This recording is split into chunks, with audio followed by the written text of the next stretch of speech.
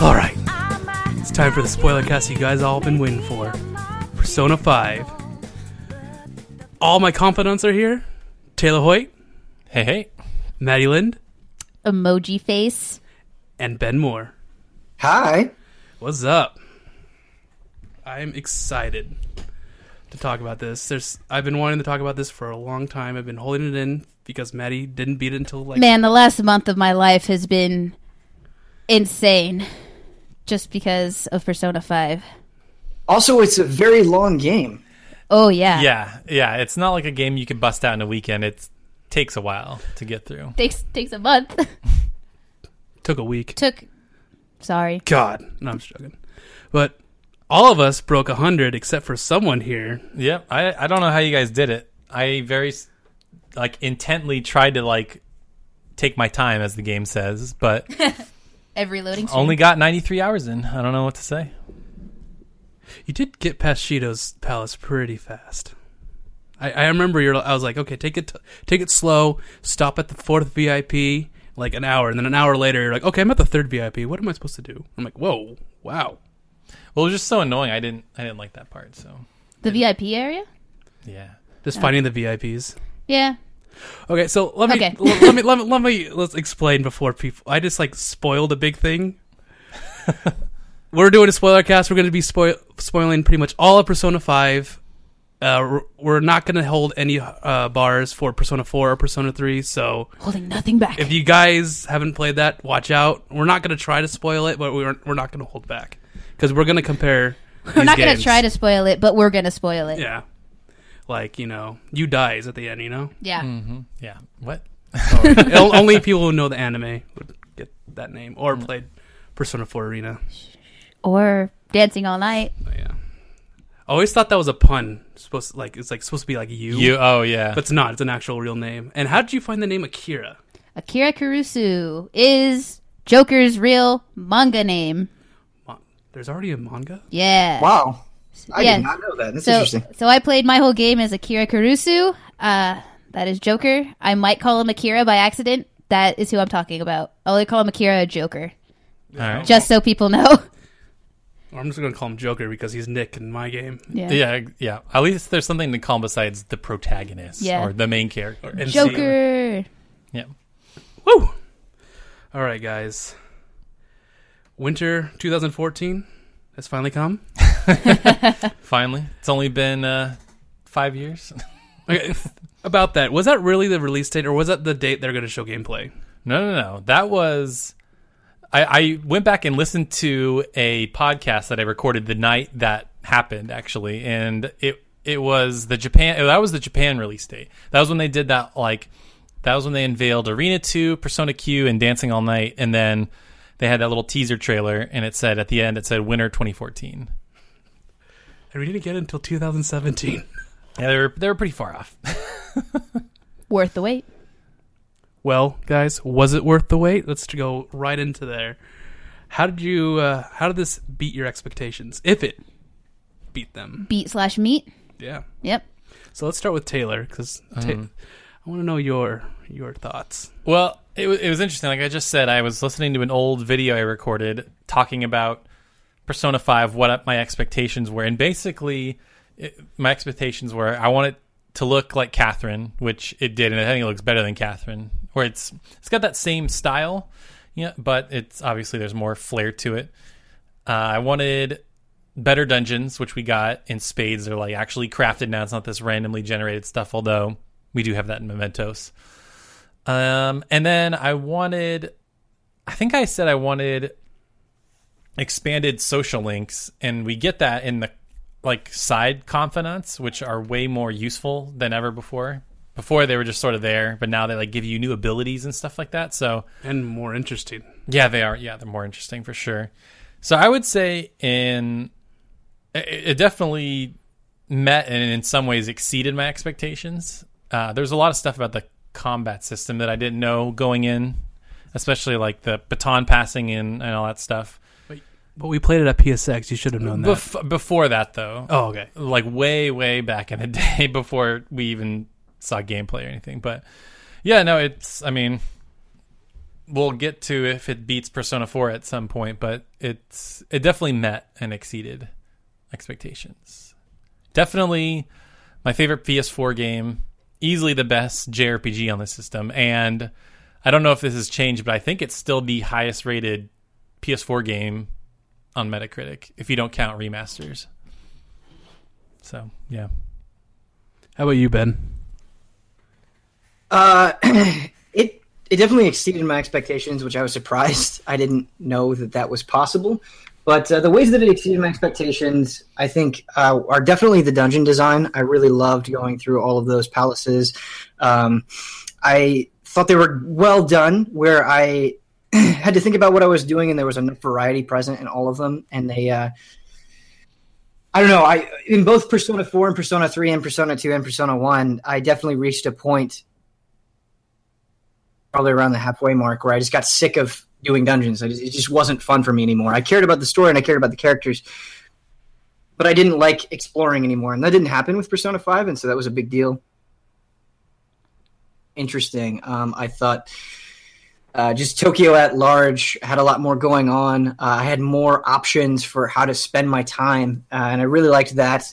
And some of the characters, I think, surprised me in a big way. I had sort of pegged Sojiro as this certain type of character, and then how they developed him and how they changed him, I thought was really cool. Better job of tying the personal individual stories into the broader theme of what the game was about speaking out and about rebellion and about doing something even if everyone is against you. So yeah, that's kind of my general take on Persona 5, I guess. I think everyone agrees with that. Oh, yeah. Yeah, I agree with what you were saying about Sojiro specifically, because I remember when I started the game, I'm like, Dojima's better. I don't like this guy. But then, like you said, like as it goes on, especially after Futaba gets introduced, he's probably one of the better characters in the game. Yeah, he's cool. You better give him the journal, guys. Oh yeah, the journal. Definitely gave him the journal. Yeah, I don't know what that means. Your save book. Oh, at the end of the game. Yeah. Because he has like a moment if you give it to him, he looks at it and like looks like it wipes his eyes. I think you read it. Oh yeah, that's right. Good times. I don't know if this happened for you guys, but when they that option came up, I'm like, why am I giving him this thing? What is this? Because they don't call out that notebook very often, and so when I was like, oh, that's right, I had to because of the thing, because I'm a criminal, I had to record my daily activities. That's right. I love the way they tied that in with your saves. Like, you got to write down your daily activities. You're saving the game. Yeah. It's like, that was clever. Very clever. Mm-hmm. And what do we write down? Yeah, so I went into this guy's palace. I went into the metaverse. We finally made it to this room that changes. Yeah, we'll be out there in just a few more minutes. But it's cool that everything's contextual. It's not just random. It honestly kind of makes me wonder what he actually did write in it. Like, would he have written everything about the metaverse, or would he just written about his daily activities? That's what the anime's for. If we already got it. It's called the. I hope it's just pictures of Morgana that he's drawing. That would have been awesome. That'd be awesome. Just got this different pictures. No, cat, I won't go to sleep. Damn you! Damn it! Want to go outside? Story moments. Just block that. You talked about everything being contextual, and that was something that was a big point of praise for me. So much so that I haven't heard a lot of other people sing its praises, to the point where I'm thinking to myself, like, oh, maybe did I... But no, what they did with the whole thief theme, I think, was much stronger if you're directly comparing it to Persona 4, where you're sort of these investigators. I think they mechanically represent the thief theme better in Persona 5, where you have that bar in the loading screen when you're switching days. Like, this is how people think of you when you go to a safe room to save, and you can check in with your other thieves, sneaking around, ambushing things. I don't know. I thought all that stuff was well done. They tied the theme together very well. I feel. Yeah, no, even the sneaking around, even the whole idea of if you get caught too many times, you get thrown out of the dungeon, which never happened to me, but like never happened to me that's either. cool that is possible. Right. That happened to me. I thought it was gonna happen to me in the last palace, actually, because I was at 99. I didn't realize where our save room was, so I started running through the boat, and I got caught. Like, someone saw me, and I hit them right before, but I was at 99%, so I was really scared that they were going to throw me out after I killed the dude. And then your credits just start rolling. And the credits just started rolling. Oh, game over. He failed. We can't go back in. But no. All was good. Went in. What was the question? Wait, what question? Oh, the Persona. Did it meet your expectations? Did it meet my expectations? Yeah. Yeah. Well, you guys know me. I don't really have expectations when it comes to these games. It's like, I've trained myself to never really have that much expectations on things, so I don't get disappointed. So definitely, like, blew me away when I played this game. I got so hooked into it. I think I played most of the game on my Vita.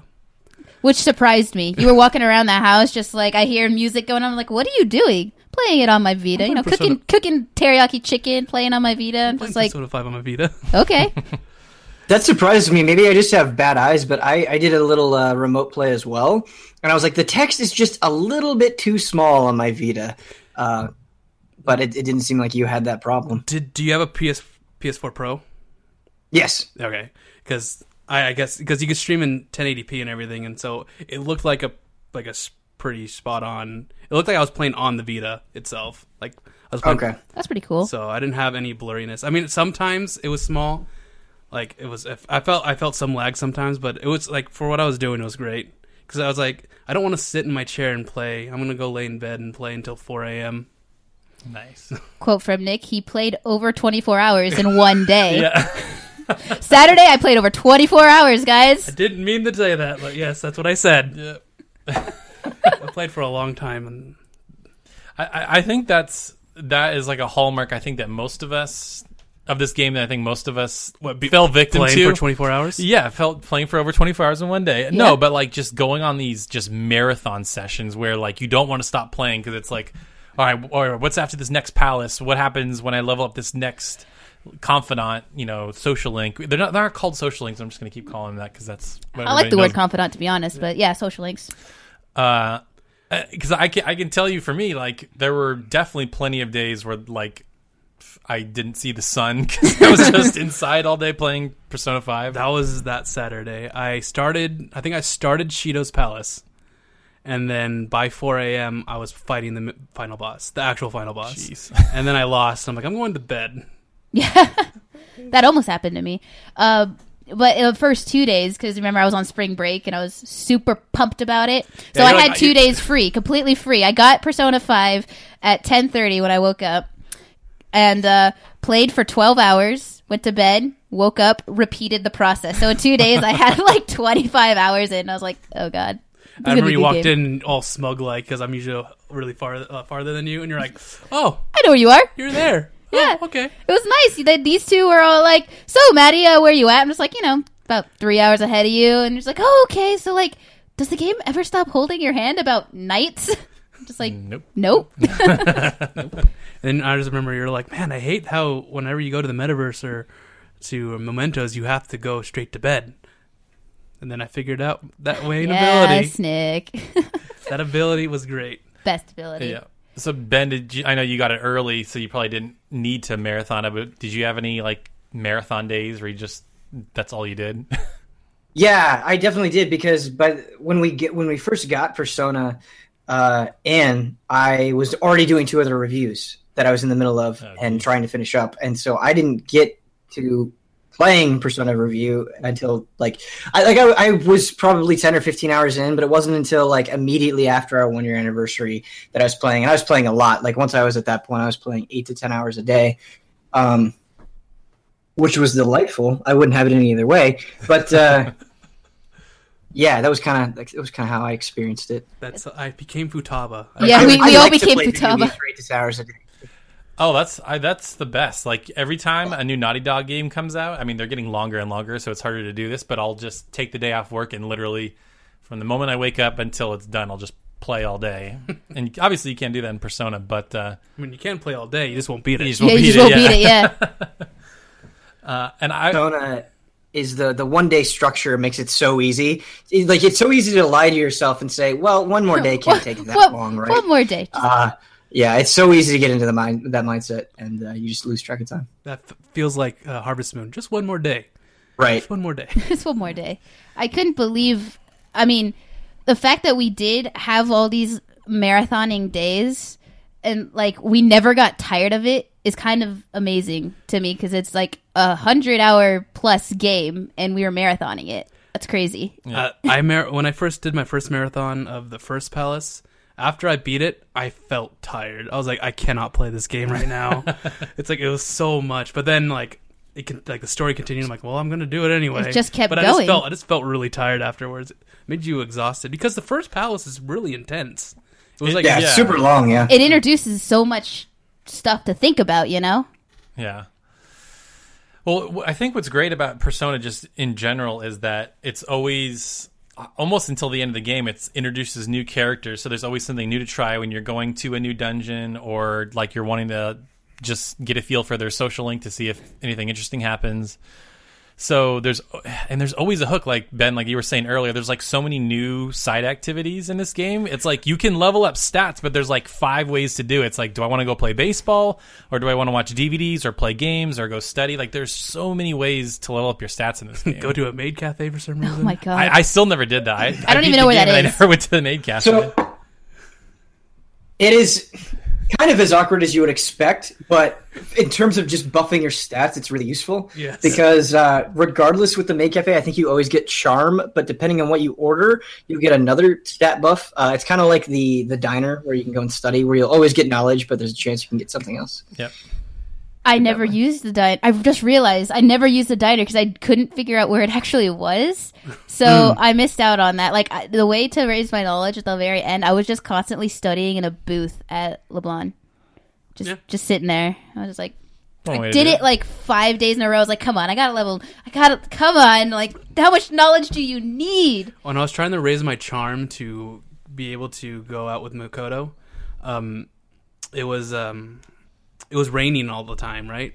Oh. So I was trying to do the bathhouse, and I remember I reloaded at least 10 times because every single time I'd be knocked out and I wouldn't get anything. I would get like guts or something like that. What do you mean you'd be knocked out? Because when it's raining, you're able to stay longer, But there's a chance. there's a chance that you overheat. And Can I tell you something? Yeah. I probably did that on a rainy day, I think around 10 times. It always worked. Never got knocked out. That's funny. I never even knew you could do that. Yeah, you just. It's like, I was like, what? Come on, I can at least get one. I studied That's funny. in the library a lot, or sometimes, because it raises both your knowledge and your guts. Because everyone's just like saying you're a murderer, even at the very end of the game when you're like everyone likes you. But there's like always a chance that you get distracted, so you'll get knowledge, but you won't get any guts. But I kept getting I only got distracted once out of like the 15 times I did it. It's like, okay, cool. So knowledge and guts, sweet. I like listening to the soundtrack because there's all these songs that we never heard before. It's like, where does this play? Where does this play? There's like a Juness theme in there, and there's also the shopping channel theme in Persona 5 as well. That's a thing I forgot to do. Yeah, you find a laptop and you repair it, and then you could shop online. Apparently, I didn't do that, but it has that jingle. Dun, dun, dun, dun, dun, dun, dun, dun, dun. And then Yeah, I was shocked that it wasn't the TV shopping. yeah, it wasn't. Yeah, I was amazed. I was like, what? And then if you play a Crane game, it plays the Juness theme. Oh, really? Really? Yeah. Huh. Da, da, da, da, da, But it's like a dun, carnival electronic version. Oh, And I was like, oh, that's interesting. That's good. That's cool. That's a good cameo. So it's there. I like it. Speaking of cameos, which ones did you find? Did anyone find like a really big cameo? I mean, the obvious one is Risei's The Risei poster? in Kanamine. Mention of the Detective Prince and mention of Chie on the channel on the TV. That's what you got? Yeah. I got one of Akari. Oh, from Persona 3? Yeah, she was... Oh, the Pink Power Ranger. Yeah. I got that one too. And she's like, oh, she's also a college student. I'm like, she's still in college? I guess, well, since we figured out it's only been like 2 years since Persona 4. Yeah. In the Oh, timeline. because of the age? Because, Yeah, the 'cause the date age. is 20XX or something, right? So... Because at first we thought it was going to be like 8 years after Persona 4. And we're like, oh man, I can't wait to see grown-up Nanako. It's going to be great. And it's only like 2 years after. Yeah. Was there any you saw that we missed, or is there a hidden one somewhere? No, you covered. Not only did you cover all the ones that I hit, I didn't see the Yukari or Chie reference at all. The Chie reference was very subtle, but it was basically someone talking about a police. They're playing the police academy. Yeah, there's someone really really amazing at the police academy, and she knows kung fu. It's like, well, that's obviously Chie. Oh, that's like all the extent of it? Okay. Yeah, because at the end of her social link, she wants to be a police officer. And she knows kung fu. And she knows kung fu. Interesting. Oh, Nothing quite like visiting the high school from Persona 3 and Persona 4, though. yeah, I was totally expecting Naoto to be there because there's a huge police presence in this game. Yeah. Well, I thought for sure, I thought for sure when you go to the trip to Hawaii, I thought for sure somebody from the past game would be there also on a school trip or something, because they lean so heavily into that. Even in, I think, Persona 3, aren't there Persona 2 characters or something? And I thought Persona 3, in there's Persona 3 4 characters in Fez. Yeah, in Persona 3 Portable, not Fez. Oh. There's the girl teacher that replaces whatever Moranchi or whatever his name is. Oh, okay. There's also Vincent from Catherine in the Yeah. Bar. That's right, yeah. That's funny. So in the remake, we're probably going to see, More cameos. more cameos. Actual cameos. And hopefully the Hawaii trip's not boring. Yeah, you didn't do anything in the Hawaii trip. You walked around a little bit. You walked around, it's like, there's nothing to do here. You had a It's little just like date. Japan. Yeah.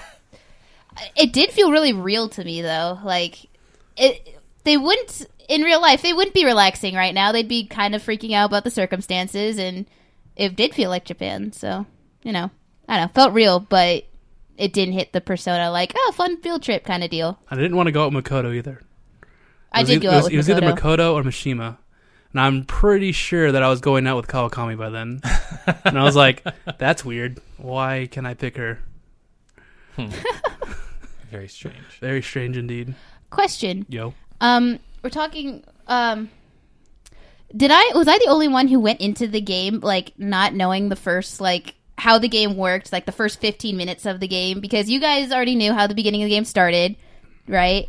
And knew kind of how the combat already went. Was I the only one who, like, Ben, did you know some stuff before you went into it, or Yeah, I had seen the first probably 15 minutes of that game. They did a demo and then they skipped ahead to some of the Kamoshida stuff, and so I had some idea of how things were progressing and how that game began. Yeah, Wow. I knew how the whole thing began. That's crazy. Because I'll probably watch the same thing that Ben watched. And I was like, oh, thanks, game. Yeah, I went into it completely, basically fresh. I didn't watch anything. I only knew that the Velvet Room was a prison. So the first 15 minutes of the game blew my mind. Yeah, I'm actually really glad that you brought that up, because a complaint that is not registering with me at all is people that are like, I can't believe how unbearably slow the beginning of Persona 5 is. And I thought it worked really well. I liked the sort of scene that they had where Joker gets captured. I thought that was engaging. I thought Kamoshida was a very good sort of first arc, and that they were introducing mechanics like at a pretty even rate. Because I think about the Persona 4 opening, and it's like you don't do anything in that game for 3 hours. Yeah. So comparatively, I thought it was much stronger. I gotta say, the hook was, like, very good. Like, that they play that scene and you're immediately like, what? You're just hooked into that game. Wait, which scene? The beginning. The very beginning? The very beginning. Okay. And then you're just like, it's like, 6 months earlier or however. Yeah, Oh, it doesn't even say, it just says earlier, I think. It doesn't give you a time limit. And you're just like, what happens? And that just drags you to play the game. Someone called you out or whatever. One of your friends sold you out. We all know who. Yeah, we do. Asshole. But I want to say, like, somebody made a point about this, that the first dungeon, just the way the boss is set up and the hook and all that is not as good, or it's better than the rest. Like the rest don't get better, especially with On's friend like committing suicide or trying to commit suicide, and you like sort of watch it happen almost. And I'm like, man, this is really intense. Like I know in Persona 3 you're like shooting yourself in the head and all that stuff, and 4 is a murder mystery trying to solve all that stuff, but like they just went right into it right off the bat. Like, okay, this is kind of what's going on here. All right. That was pretty intense. I mean, the girl that Yusuke, right? Yusuke liked died. This right at the beginning of the game. Yosuke. I thought you were talking about Yusuke. Man, this is so confusing. Yosuke. Yeah, Yosuke. Yeah, the girl that he was wanting to go out with dies right at the beginning. It's like, whoa, okay, that's pretty intense. I think the difference is you don't see her die. Like in 5, you actually watch that girl like fall off the building. I'm like, whoa. While I was watching it, I totally thought like she wasn't gonna do it. I was like, oh, she's not. She's just threatening. And then when she actually jumps out, you're right. It was just like, whoa. Okay. I do agree with the sentiment, though, that they do a better job of contextualizing Kamoshida and his effect and how shitty he's making everybody's lives than a lot of the other characters. Because some of them I don't even remember. Like the gangster, I thought Kaneshiro, was pretty throwaway. Even the Haru's dad storyline, I think, could have been better presented. One exception that I would make is I really liked what they did with Futaba in the pyramid, and how this wasn't some outside figure being the antagonist here. It was her sort of internalizing this pain. I thought that whole palace and that whole storyline was very well done. Yeah, that story arc was pretty grand. It was weird because it was showing like how she felt on the inside. She couldn't control her instinct to push people away. So, and it was visibly shown in her cognitive world where she's trying to help him, but then suddenly they're in a trap and they're close to death. And it's like, oh, wow. Yeah, no, I think it was a clever way to spin how Persona normally does it. Like even in 4, it's like you go into a dungeon, you awaken your persona, and then you just keep doing that over and over and over. But yeah, I liked in 5, like you were saying, but it was clever, a little something different. And it seemed like she even understood what was happening, because obviously people like, are the Phantom Thieves even real? But Futaba was like, I know you guys are real. Please change my heart, because I can't go on living like this anymore. Also because she was spying on them. Yeah. Oh, that's true. And yeah. One of the most adorable scenes in the entire game is when they go into Sojiro's house and the lights go out and they're all scared and Futaba's in the back.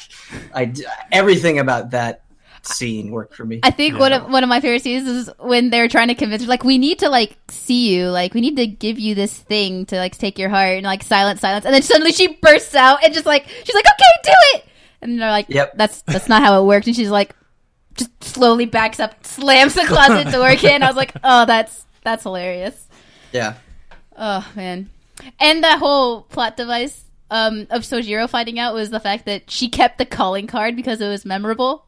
It's like, oh yeah. Wow, that's nice touch. The calling card. The calling card. What didn't she like misunderstand how it worked or something? She actually thought. Yeah, she actually thought they steal her heart, like physically, like they walk in and do something. So that's why she burst out of the closet. No, but wasn't there something like, oh, I sent you a calling card. Now don't. Oh yeah, she sends a calling card. It's like, okay, now you can steal my heart. It's like, no, that's not how it works. That's not how it works. Yeah. God. So like the whole thing was she completely misunderstood what they were trying to do, and like part of the problem was they were trying to figure out how to get the information they needed from her, because Alibaba doesn't want to be talked to. Alibaba, yeah, that whole thing was funny. Yeah. What's hilarious? I think. Go ahead. Oh, go ahead. Oh God. Okay.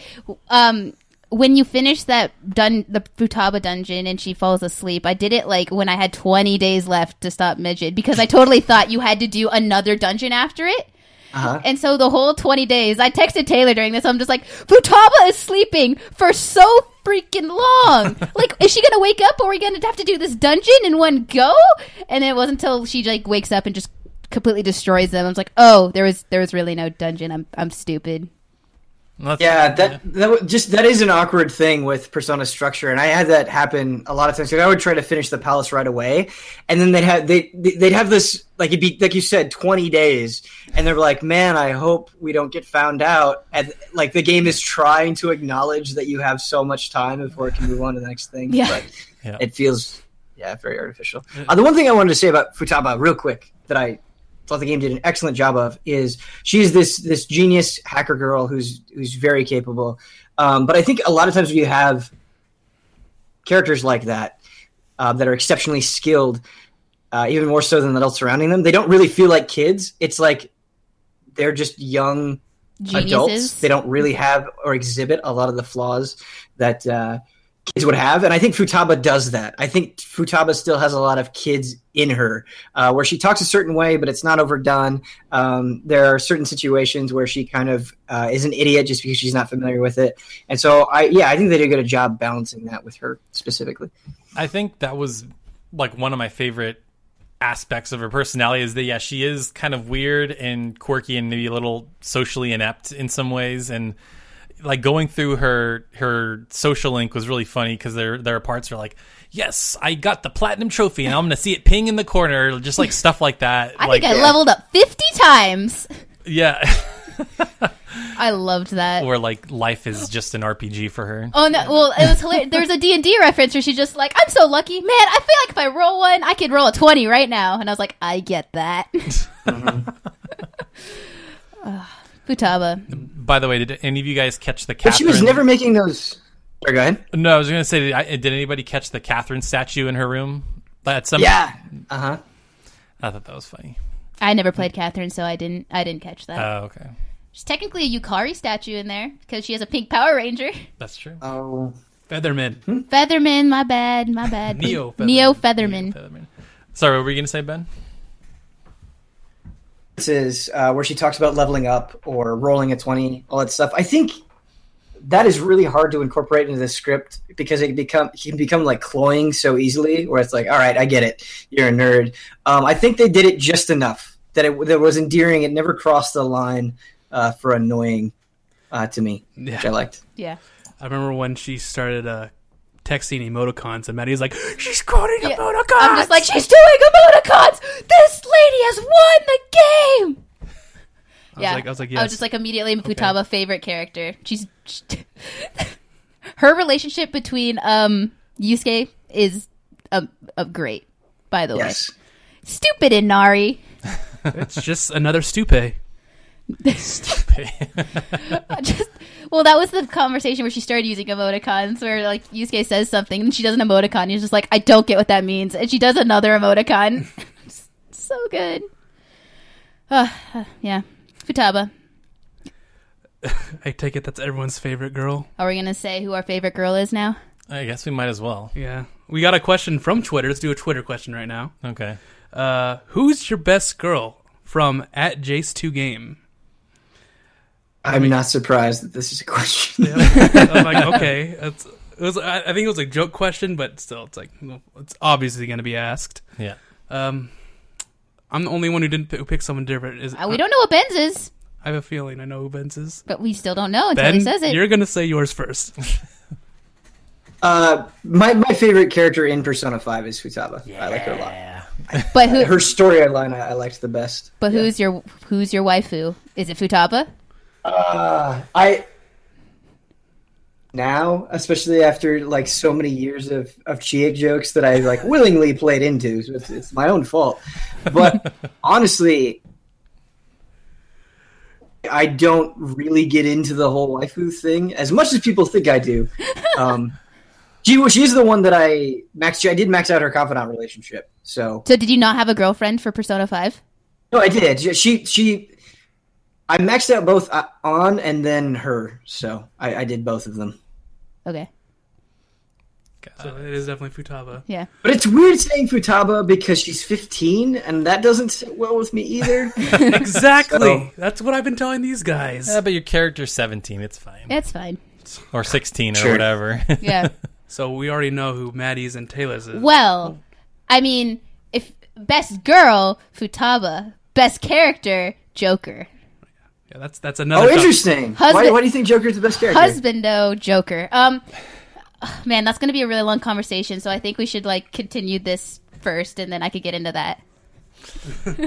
Yeah, I mean, I don't know if I'm going to say anything that hasn't been said already. I will say at first, I initially really, really liked Makoto because I felt like I could relate to her in a lot of ways because she was one of those people where she just sort of did what people told her to, and she would just go along with it even if it made her mad or if she didn't really want to do it. And I felt like personally that's like something I've struggled with and I'm trying to change like this year very specifically is not just go along with the flow and really say what I feel. So when she awakened her persona, that was like maybe my favorite moment in the entire game because I'm just like, yes, she's breaking free of all that crap and she's just being who she is and she's like a badass. She's riding her persona. Her persona is a motorcycle.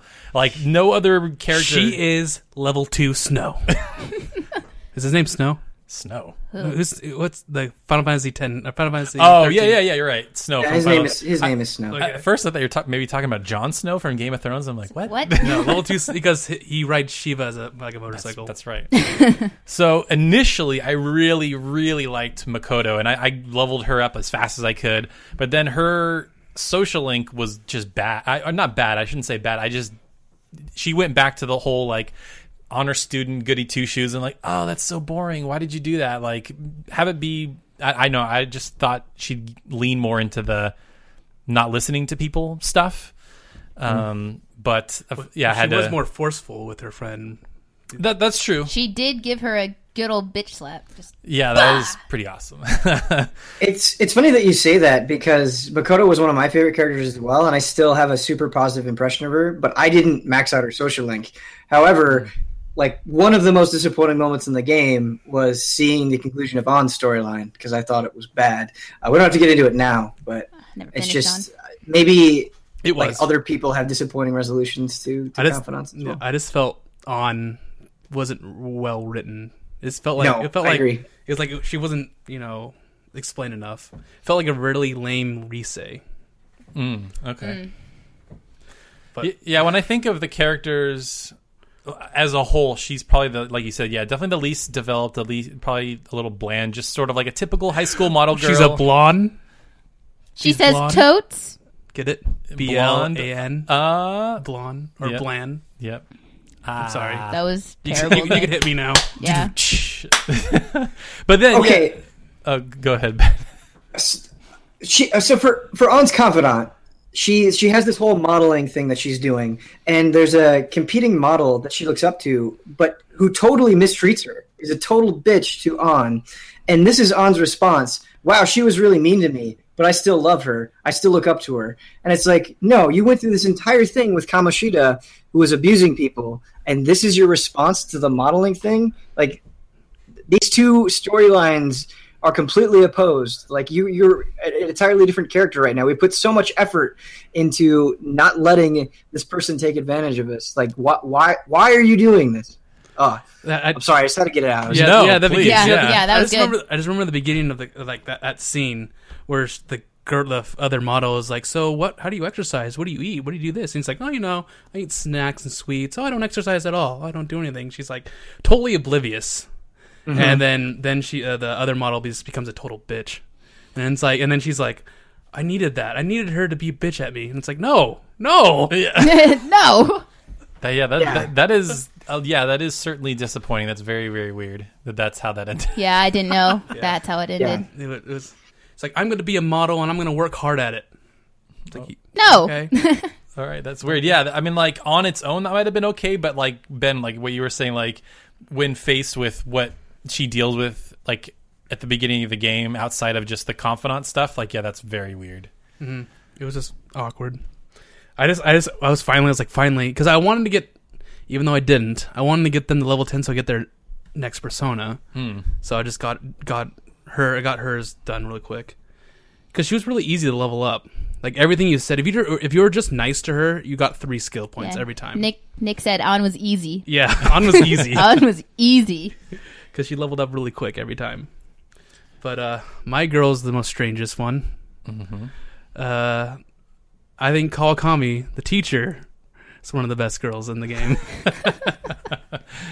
Oh Which boy. I think I just gotta say, I think it's cool that there is such just a wide breadth of different characters in this game for not only for confidence, but that you can date like the reporter, the doctor, the fortune teller girl. Like it's just like what I just thought Shogi player. Yeah. shogi player. But she's young. These were the adults. Yeah, we're talking about the adult ones. Like I like the whole story with her is hilarious. Yeah. Ryuji It finds is hilarious. Yeah, Ryuji finds I can't. a maid service poster. I don't know. Does he find it at school? No, I forgot- think he. I thought- think he just found it around town, and he was like, "Hey guys, We gotta call this. we gotta call And I this." was like, okay, this is just a funny moment. And I didn't do it for like the first couple days, and then I did because I was leveling up Mishima. I was like, oh yeah, I go do that. I did that, and the first thing that like when she pops up, I'm like, no way, they're not doing this, are they?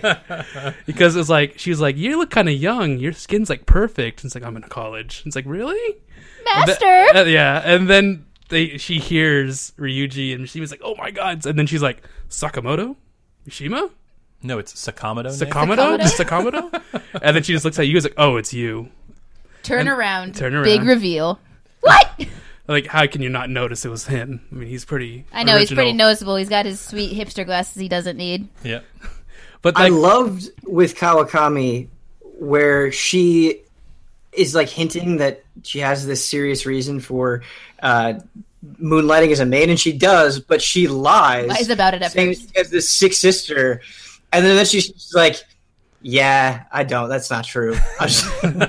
Because that's how social links tend to go, where they have that one reason. And I thought it was just such a hilarious moment when Kawakami was like, nope, that's not what's going on. not going on. I'm actually being extorted. Yeah. I want to take a nap. Yeah.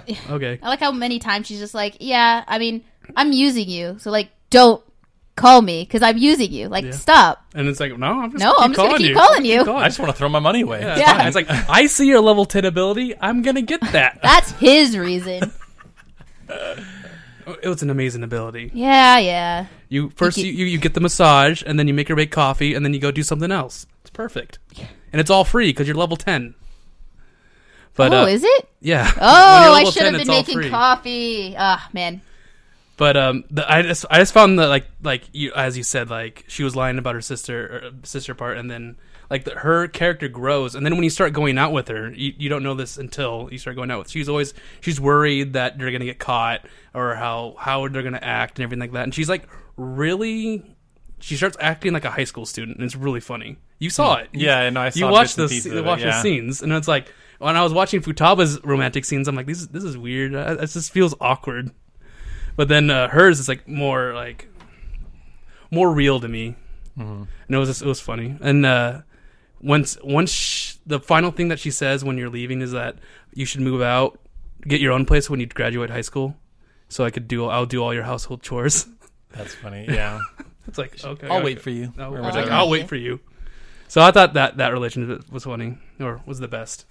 I don't know about the doctors. I don't know about I was really anyone close else. to going out with the doctor, I will say that, but as soon as I selected it and I got that text, it's just like, we need to talk. I'm just like, this is just too awkward for me. I went back and remade my mind because I happened to say right before I went in for level 9.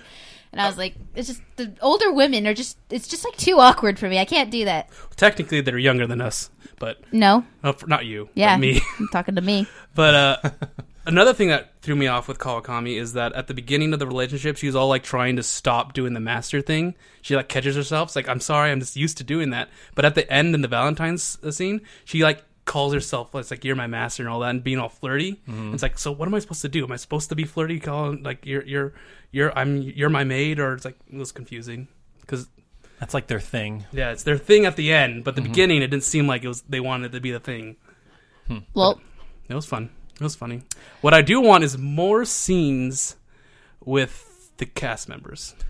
What do you mean? More funny scenes. I'm not talking about romantic stuff. Yeah, anymore. yeah. I'm talking just like the bathhouse scene or wait. there was no bathhouse scene. But there was wasn't there one in the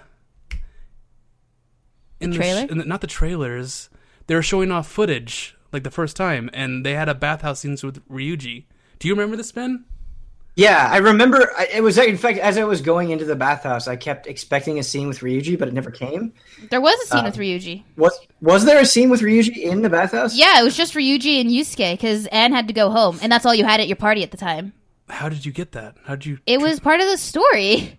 I don't remember that. They went. I don't remember either. Oh yeah, sorry guys. Yeah, it was. I think they were like trying to talk about their next move because it was only Yusuke at the time, and they couldn't figure out anything, so they went to the bathhouse to think. Now. And Anne they were like, "Anne, you want to come?" She's like, "Nah, guys, I gotta go do a modeling thing later." Yes. Okay, and then Ryuji yells at the old man. It's like, "Stop! It's hot enough." Yeah, it's hot. Yeah. Oh yeah. Yep.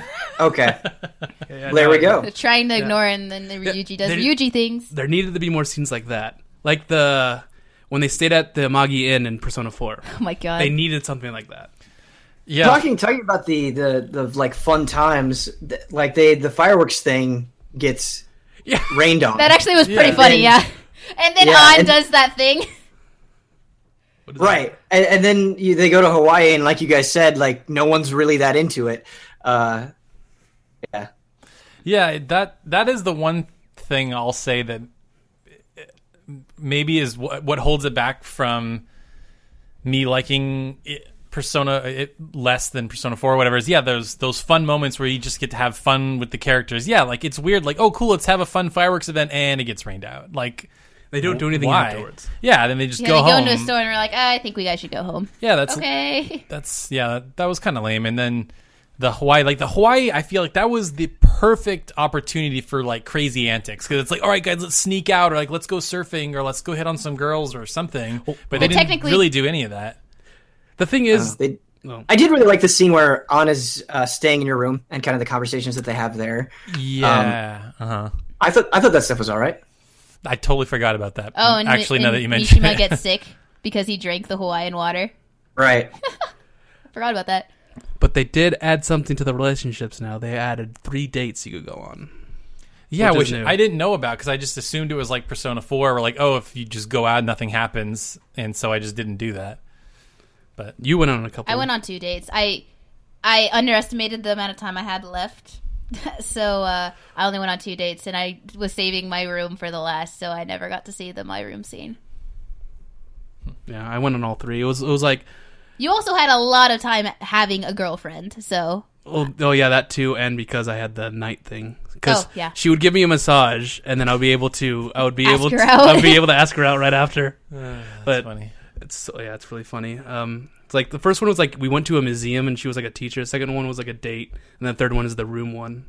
So it was like the in Persona 4 at Christmas Eve they go into your room. Oh yeah, it was like that. Oh Naoto. Yeah, but there is a scene with your girlfriend in the cultural festival as well.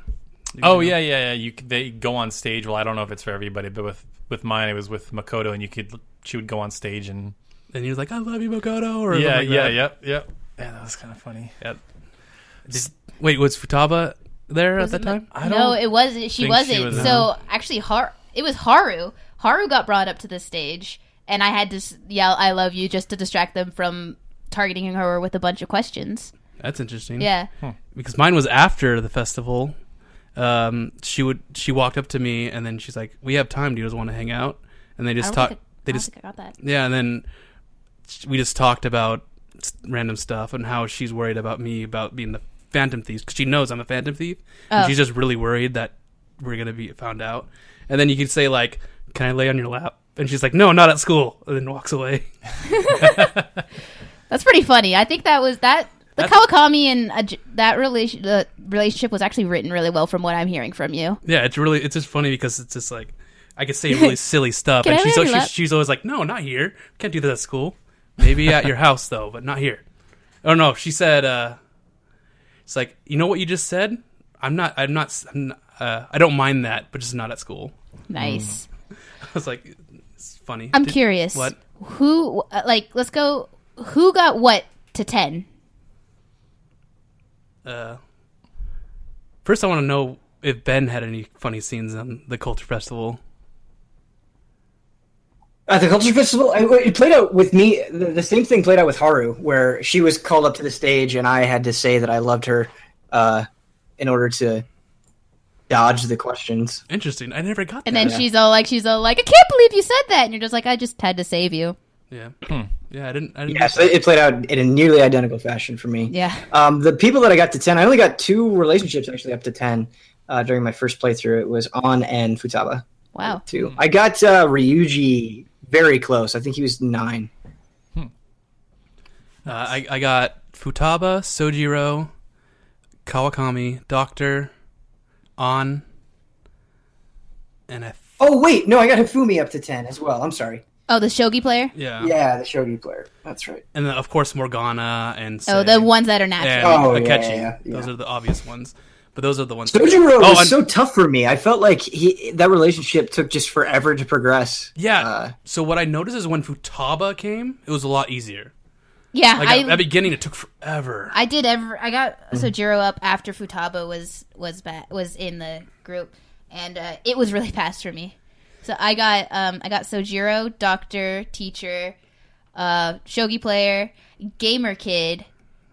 I forgot Mishima. Oh, I hated that kid. Dude, that kid... No, that storyline was actually the best.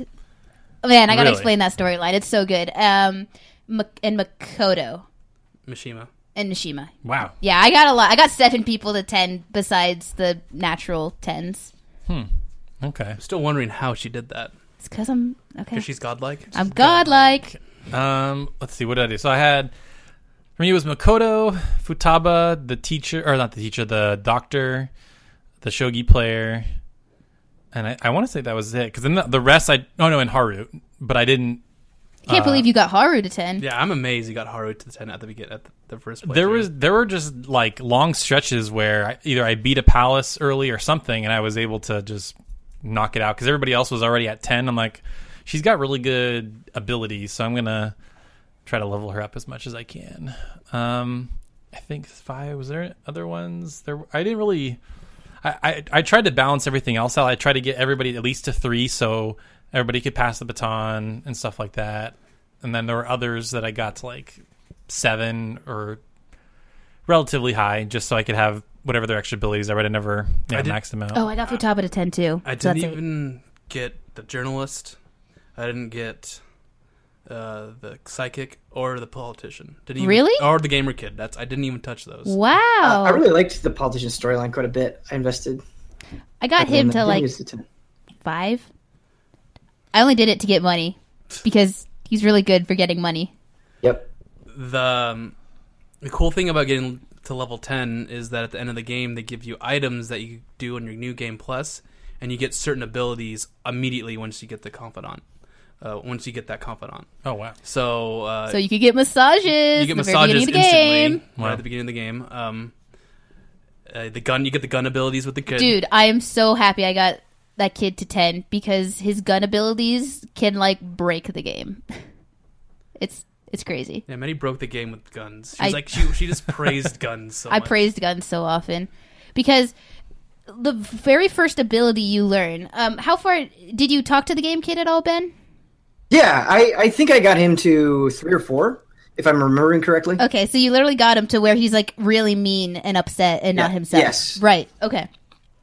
Well, so you know that the first ability you get, down shot, is basically you spend some of your ammo and you can instantly down an enemy. Mm-hmm. As you progress, you could get bullets are increased by like twice. So like Joker's 16 bullet pistol becomes a 32 bullet pistol. And then eventually you could pierce resistances, like gun resistances with his gun. And then like criticals. Yeah, and then you crit often. Like I could just use 3 bullets against 3 enemies, and usually I'll crit all 3 and bring them down. Jeez. It does a lot of damage. What's the gun all-out attack that you could start at the beginning of the battle? Oh, and bullet hail. Yeah, bullet hail. That was I think 10 is when it was all like, yeah, bullet hail does even more damage. Bullet hail, you have a chance when you ambush an enemy to start a bullet hail, which means you all automatically surround the enemy, and you can fire. You press X rapidly to fire your gun. At the beginning, you bring all enemies down to like 3/4 of their health. But if you get him all the way, you can bring them down to half their health, regardless of what level they are. So if you get like you get that Mara, sweet Mara, and you get a bullet hail. You could bring him and his slimes all the way down to half health before you even attack. Jeez. Yeah, it seems so cheap. And so when I got his little item for level 10, Nick was like, "Oh, well, it probably doesn't give you everything." And I look at it, it's like all gun abilities are unlocked. Just like sweet. I got all my gun stuff. This is definitely a game you can New Game Plus just instantly. I think I'm going to, because there's so many extra things. Like I want to know what's up with the fortune teller. Like I talked to her like once. I don't know anything about her. Yep. This New Game Plus is where you get all the confidence to 10. Yeah, exactly. And then you go out with personas. everyone. Yep. You go out with everyone. I think on a second playthrough, I could totally get into that mindset where I'm just trying to see what everybody can give me. But on that first initial playthrough, it's just, do I like you? Am I interested in what's going on in your story? Totally. Like that informs everything. For sure. So that's what I'm going to do with Cold Steel. Is now I'm going to do another playthrough, but this time I'm going to do all bonding events. Which who do you hate the most in Cold Steel? People are going to hate me, but I do not like Machias. Yeah, that's fair. I can see it. I don't like Machias. Are we talking of the main cast? And we're talking about one, right? We're not one. Talking about Let's talk about one. Okay. But we're talking like only main cast. Like any enemies can we hate or just? You can always hate enemies. Okay. So main cast. That's hard. Wow. I really don't not like any of them, but probably the lowest would be Machias. I didn't level up Machias or Eustace at all. I mean, I leveled Eustace. I like Eustace. Actually, I didn't level up Fee at all, so I guess I didn't really care. That's crazy. I didn't really care about Fee. We're talking about Cold Steel and Persona 5. No, what I was going to say before we get too far down a confidant rabbit hole, one thing we definitely wanted to talk about was comparing Persona 5 to 4. And just the game. Period. Like I thought we wanted to do another one. That's at the end. That's at the end. Okay, fine. But I thought we were going to do Persona 5 against. That's later too. Okay, we're still talking about Persona 5, man. Okay, yeah. Talk about this all day. Right? We're not. I told you that this is going to be a long one. All right. I want to talk about this because we didn't talk about this in the last SpoilerCast. The soundtrack. The soundtrack is amazing in this game. Yes. Yes. I remember playing it on PSX, and I was hearing the battle theme. I hated it. I did not like it at all. And then I started listening to it again, and I was like, I love this battle theme so much. Like 10 hours into the game, you're just like, this battle theme fits somehow. Yeah, Persona has the weirdest battle themes that somehow fit in every single one. Yeah, they just work. They just work somehow. Like, I remember playing Persona 4, and I'm like, this is not a battle theme. What is this song? And then I love it forever. Yeah. I want to talk... Actually, I'm surprised at how many boss battle themes, how many different kind of, like, boss battle themes there were in Persona 5. Because... Or, like, 5. Yeah, around 5. Around 5 of them. And if you count your Persona Awakening, because you usually have a mini, like, kind of a boss after that, that's kind of a boss theme, your Persona Awakening. And I bet you Taylor likes those themes because they have riffing guitars. Yeah, Wait, who doesn't like riffing guitars? Yeah, I don't know. Okay, Taylor has, like, an affinity for them. He loves them. Oh, yeah. Anything with that, he's resistant to just riffing guitars. Yeah. Pretty I think much. I said the wrong word, didn't I? You said affinity, yeah. I didn't mean to. No, I know what you mean. I enjoy that stuff. Yeah. Yeah, no, none immediately come to mind, mainly because I'm in the middle of playing Cold Steel right now, so I only have those songs stuck in my head, but... Which also has a great soundtrack. That does have a great soundtrack, yeah. But, yeah, it's very different. Like, we were listening before this started, we were listening to the Persona 3 and Persona 4 soundtrack, and it's, like, super, like... hip-hoppy, jazzy, like fun, upbeat, and like I think one thing that we were all saying is like Persona 5 is a little bit more subdued, like when you're just walking around, it's very kind of chill. Every song is like that, except for the Maid Cafe song. That's not like that at all. Oh my god. It's pretty crazy, upbeat. Just what I was kind of sad about, well, not sad, more like sad that they didn't kind of agree with me. It was my favorite song is No. My favorite song is the calling card song. When you send the calling card and you go into the palace, security's at 99%. That's a very good one. That is my favorite song in the entire game. The one with lyrics is even better for me. And I'm like, oh man, this song is so good. And all Nick and Taylor are just like, oh yeah, the trailer song. I'm like, no! Don't think of it as a stupid trailer song. Okay, I didn't mean that in a negative way. I like that song. That's outside of maybe the reveal song or the intro song. When you start the game with the intro movie song, like that's probably my second favorite song. It's a really good song. I know, it sucks. It's known as the trailer song in your minds, And yeah, I feel like you guys playing it beforehand kind of didn't let you. Okay, yeah.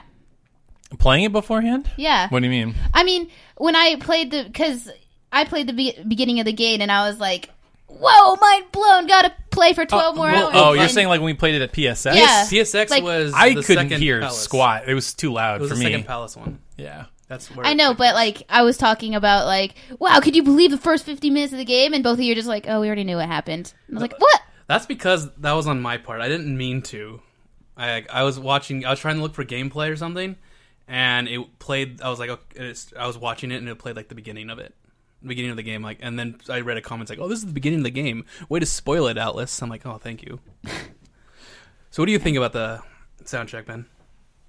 I loved the soundtrack a lot. I think something that the Persona 5 soundtrack did better than Persona 3 and Persona 4. I mean, they obviously used jazz and R&B as kind of their centerpiece. Like with Persona 4, there's definitely this pop vibe, and with Persona 3, there's this hip-hop vibe, like you guys were saying. Hip-hop and rap. But I think they did a better job of like not just sticking to that theme, but fitting the tone of what was going on. I don't think they were as committed to that theme a lot of times, because like the battle themes were still like very rock heavy, which was appropriate. But also just the way that they made the city feel, like beneath the mask at night, hearing that kind of had that seductive quality to it that I liked. And when it's raining, like there's no lyrics, it's just piano. Yeah, it's good. Whew. Yeah. I've been listening to it at work a lot. I listened to it yesterday, and after I got out of class, I started crying. Because you just beat the game. I know, but exactly. So that's the soundtrack. I was just like, oh man, this like the feels. I remember when Taylor was getting to the Akechi part, where Akechi shows off that he's a traitor. Wait, like the betrayer part. Okay. Yeah, he shows me this picture. He's like, "Look at this face!" And right when I got that text, the credit song to Persona 5 started playing, and I'm like, "Oh!" It was like perfect, emotional. Yeah, it was like perfect timing because I was just at work and that started playing. Yeah, the feels of the soundtrack definitely gives you like the feels. You kind of remember what's happening in the game when each song plays, Mm-hmm. Yeah. I think it's, I don't know, for me, maybe I did, because you guys listen to it, maybe I just don't listen to it as much as you, but it doesn't, I don't know, I like stuff that's a little more upbeat, so for me, I think I still like Persona 4 a little bit more, just because most of those songs are like fun, upbeat, like poppy or whatever, and 5, it's like, it totally fits the tone, like, it totally fits what's happening, like, perfectly. There's nothing wrong with it, but if we were to just, like, straight up compare... Your personal preferences, you like the upbeat more. Yeah. It's funny, because one of my favorite songs is called Alley Cat. Yeah, I don't know why that's your favorite song. It's one of the sad moments in the games. It usually plays that, like, a sad confidant story or something like that. Yeah. And I don't know, I really enjoy it. Like, it's sad, but it's also, like, it has this, like, positive feeling to it for some reason to me. I don't know why. That's when you're talking to confidants, so it's like they always have those like sad dips, but you always uplift them somehow. I know I've listened to the soundtrack enough that I know like where every song is in the game for sure. Yeah. I love listening to like a big battle theme, and then like right after it shuffles and it goes to the romantic scene song, and I'm like, really? Yeah. Currently my playlist, my shuffle playlist, it goes from the song Regret, so it like plays whenever you beat that request in Mementos, and they're just like, oh, I'm so sorry, blah blah blah, like, oh, I'll be a better person, but it's playing that like sad song, And then it goes from that. I'm just like, I was listening to that yesterday. I was just like, oh my God, why? And then it goes immediately to my favorite song. And I'm just like, Yes. I was like, yes. I was like, this game is just too good. It's kind of amazing, like, sometimes how well it matches the mood. Like, you're just talking about the Mementos, like, the Mementos theme just immediately popped in my head. It's very simple. There's, like, not much to it. But it's, like, that dingy, like, gross. You kind of get, like, a dingy, gross vibe from it. And, like, that's kind of what Mementos is. You're, like, just scrounging around the subway, and it's, like, dark. And, like, as you go further, like, it gets just more and more creepy. Yeah, so, yeah, I could see how it all just blends well. Definitely does. My alarm for the morning is Beneath the Mask. Oh my God. How does that even wake you up? Because it's loud and there's vibrations next to my pillow. Okay, that's true. It should be the calling card song. Dun, dun, dun, dun, dun, dun, dun, I'm going to change that to mine, actually. wake you up. Gotta get ready. Gotta get ready, gotta go. Oh, God. Oh, God. No. But my ringtone is Last Surprise, which is the battle theme. It fits perfectly because right before it starts singing, it stops. Didn't you change mine to my song, though? What's your song? You know, Life Will Change. No.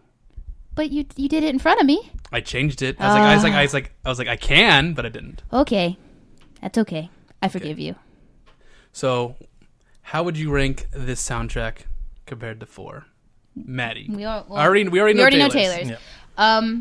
Compared to 4, that's really hard for me because, like, my junior year of high school was all Persona 4, so, like, I have a lot of fond memories of just listening to that soundtrack in class, and, you know, it's only been a day of having the soundtrack for me. And Dancing All Night.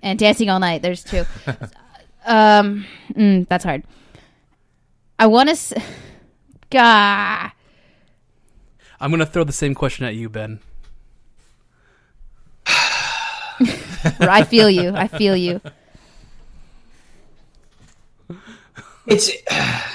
It's hard because I've played Persona 4 and I'm just more familiar with that music. Yeah. It's like it's been in so many games, you know, it's been in 2 fighting games, a dancing game, a Vita version. It's been all over the place. And so, in an anime. Yeah, exactly. Where, like, those songs are more distinct to me, but I think just fitting the mood, like you guys said, the soundtrack blended with what was going on better in Persona 5, and so I think it might be stronger, but I need to spend more time with those songs just listening to them on their own. Like, on their own, I might like Persona 4 better, soundtrack-wise, but in the game itself right now, I like 5. He just summed that up for me so perfectly. Ditto. Yeah, I enjoy both. No comparison. No, you can't compare. I can't compare it because they're so different. Like I can listen to Almighty, the Almighty. You know, da dun da da dun. Yeah. Yeah, that song, and then I can compare it to Rivers in the Desert, and it's like they both have a different tone, but they're both awesome at the same time. Yeah, I feel you. It's interesting what you were saying, Ben, about how, like, I feel like 5 definitely fits the vibe of the game more. It fits what's going on. Like, for lack of a better word, Persona 4 is, like, more video gamey, if that makes sense. Yeah, definitely. I think that's true. Like, I'm like thinking. Well, because as you're running around, for example, after school, and it's like sunny, and it's playing, like, you know, Your Affection. It's like, you know, there's lyrics and everything, like, you know, all upbeat. Well, yeah. There's actually, is there any? I don't think as you're running around, besides Beneath the Mask at night, you're not. There's no really lyrics. Like, when you're running around Shibuya, it's like, yeah, that's it. Ooh, I like that song. Yeah, that's fun. I think that's the only, like, vocals, really, when you're running around. Yeah, there's a lot of vocals in 4 now that I think about it. I know all those songs by heart. You do. I do. It's kind of crazy how you know all the lyrics. lyrics. Kind of king crazy, one might say. That's a Persona 4 Dancing All Night joke for those who don't get it at home. Yeah. These guys are addicted to that game. Or Maddie is, at least. I'm nowhere near Maddie's level, but I do enjoy that game. Game's a fun game. Got the platinum. So, do you think you're able to play Persona 4 after this? I want to. I'm in the middle of Cold Steel, and I want to go through that and 2, but I really want to go back to 4 and see if it holds up like I think it will. Like, obviously, I think the battle system and the dungeon design is like way, way, way better in 5. Like the flow is just so much snappier and more fun. But man, I just, like you're saying, you live for those like fun character moments, and there's just so many more in 4 that I don't know. It'd be tough. It's shorter too. Like it's easily 30 hours shorter. Yeah, easy. Like maybe it's like even a 60-hour more. game if you're playing through it for the first time. Kind of amazing because I remember playing Persona 3 Fez, and I got like 110 hours on that game, and I don't know how. I didn't do anything extra. Did you like I didn't dead time it a lot? I did not dead time it. Okay. No. I think I dead time it once with your birthday. When we went to that. When we went to the Or if you guys don't know what dead time is what we call when we leave the game on and it just records our time and we're not really doing anything. Or just like in the main menu, like not the main menu, but like that menu screen. Yeah, we just call that dead time because we have a history, or we have a friend, Connor, who is notorious at doing that. He has like files. That happened to me a lot. Yeah. He has files that are like 999 hours because he just leaves the thing on. Oh, jeez. Yeah. He would leave them on for like literally days at a time. Yeah. Like, Oh, wow. Yeah, my clock for Persona 5 was at 120 hours, and I don't think that is correct. It's probably closer to like 110 or something. okay. Question: what difficulty did you play it at? I played on normal. Just because whenever I'm reviewing a game, I play on normal because we try to, Do it faster, I don't know. maybe. Not do do it it faster. Just give the most, like, this is what most people are going to experience it as kind of perspective, the most common perspective, I guess. And it sometimes, depending on the review and how early we get to go back and try other difficulties. Sometimes I don't. Like Persona 5, I pretty much just played on normal. I didn't really mess around with any other difficulties at all. That's fair. That's a long game. Yeah. Yeah, I played it. I'm playing it on hard. I played it on hard. I think I'm starting to do every game on hard now because I'm playing Trails of the Sky second chapter on hard, and holy crap, is that hard! But there's some moments where you get surprised. Oh, and yeah. You get surprised and you're like, well, I lost because the monsters know your weakness and then hit Joker with it once and then hit you with it again and you're dead and the game's over. And you're like, oh, well, okay, that happened. Yeah. But that happened to me a lot, but I never got like really mad at it. I was like, okay, I deserve that. Let me replay it. Like at the beginning of... I deserve to get one-shotted. Yeah, because I wasn't paying attention and they surprised me. Futaba's palace is a perfect example. At the beginning, when she traps you and you go down in the pits and you have to climb back out of it. Did you get surprised there a lot? I think I replayed it 6 or 7 times. Wow. Because I would do it and then I'll get to the end and then there's always this one guy that always got me, just popped out of nowhere, hit me, and then I would get surprised and die. And I'm like, really? Come on. And I just played it multiple times. I think it took me like 3 hours just to get out of that place. Wow. That's funny. That's insane. I also played on hard. And the only time I really... I don't think I've ever actually like gotten surrounded and immediately died. I've always managed to somehow survive being surrounded. What gets me is like I'll surprise like, the on fire red guys, right? And I'm like, okay, I got this, but I'll make like I've made one careless mistake and they'll get through. Like I won't kill him when I thought I'd kill him and I didn't like prepare right, or I didn't put the defense up, or you didn't check who was going next. I didn't check who was going next, exactly. And then the guy would be like, oh, okay, I'm going to use, and for example, Kamoshida's Palace, where you have to like get this key to like finish the last stretch. You have to defeat like a mini boss. He just goes, double thing, boop, boop. And I just instantly died. And that happened 3 times. I was like, no, but I can do it. Like, I didn't want to, I had no motivation to change the difficulty lower. I was just like, I know I can do this. I'm just not preparing it right. The mini boss in Futaba's Palace, where it's like a big coffin and it like summons like these snake ladies? Is that the one yeah. that turns you into a rat? Yeah, the one that turns you into a rat. Squeak! All right, so that one I had to redo multiple times. So did I. What would happen is you would turn someone into a rat and then do Deathbound. This bam! And it would kill everyone instantly. Just wow. and I was like, man, I'm just getting really unlucky, aren't I? That I had to defeat that boss 4 times because I defeated it, and I'd go later, and I was trying to get to a safe room, and I think twice I accidentally... Oh, so I did die when getting surrounded. Twice I got surrounded, and then I instantly died. I was like, great, I gotta play that stupid boss over again, and I had to kill that boss 4 times because of just careless mistakes I did.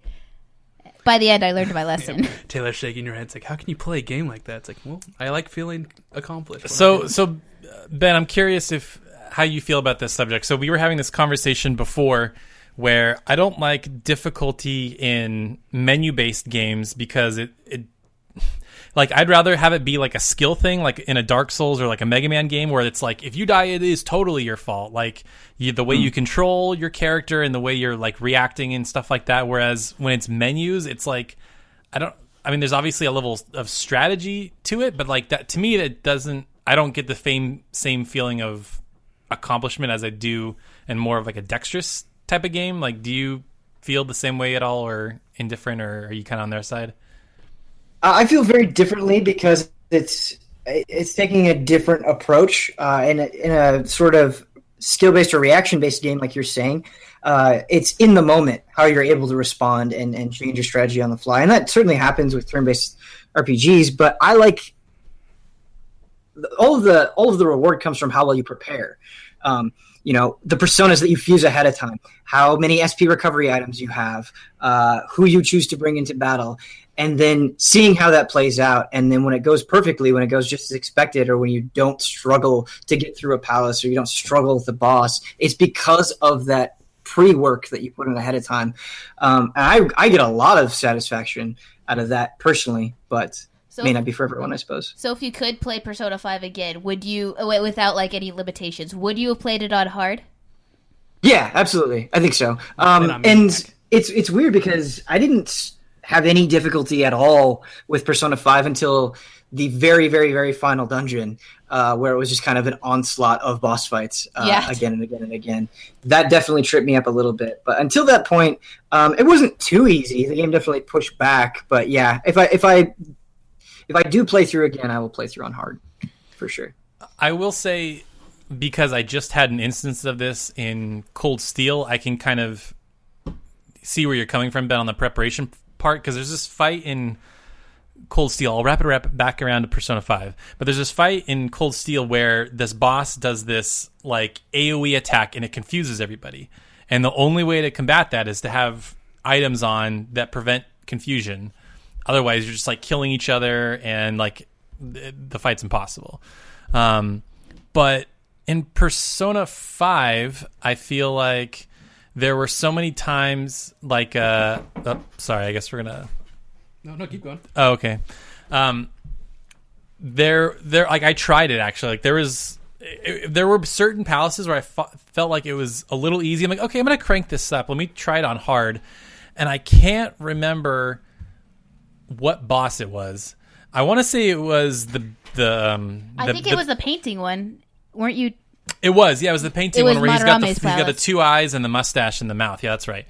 And I just felt like I tried that fight 4 times on hard, and I felt like no matter what I tried, just no strategy was working. I was putting on different buffs. I was trying to focus in different ways, and I'm just like, I'm having zero fun with this. So I'm just gonna. It had, like you said, Ben, some challenge. But like when it gets so difficult that it just becomes there's just no fun in it for me. So sure, yeah, I totally get that. With those bosses in particular, I think some are done better than others because there's kind of this. They all have a trick, right? And you have to figure out the trick. They're not standard JRPG boss battles. Like you have to send somebody off and do something.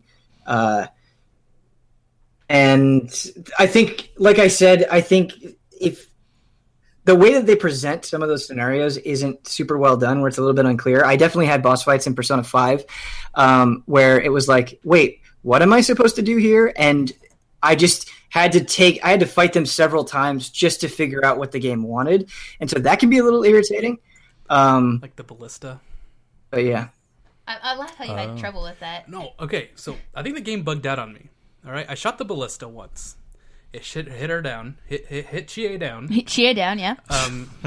And I attacked her and everything, and then she gets back up. I never got another ballista. I was never able to get another ballista. The game just didn't allow me to do it. And I'm like, what's going on here? And Futaba just obviously doesn't like you because you don't like her. No, Futaba sent another ballista, but I wasn't able to send someone to do it. And that's weird. Futaba kept saying, "Go use the ballista." I'm like, "I can't use the ballista," and I just died. And then the second time I played, then I was able to do it.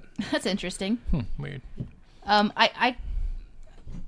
want to continue your point? No. Okay, because I was gonna go into the boss fights. I kind of liked how each boss fight had a different way of approaching it. For Madarame, you had the paint.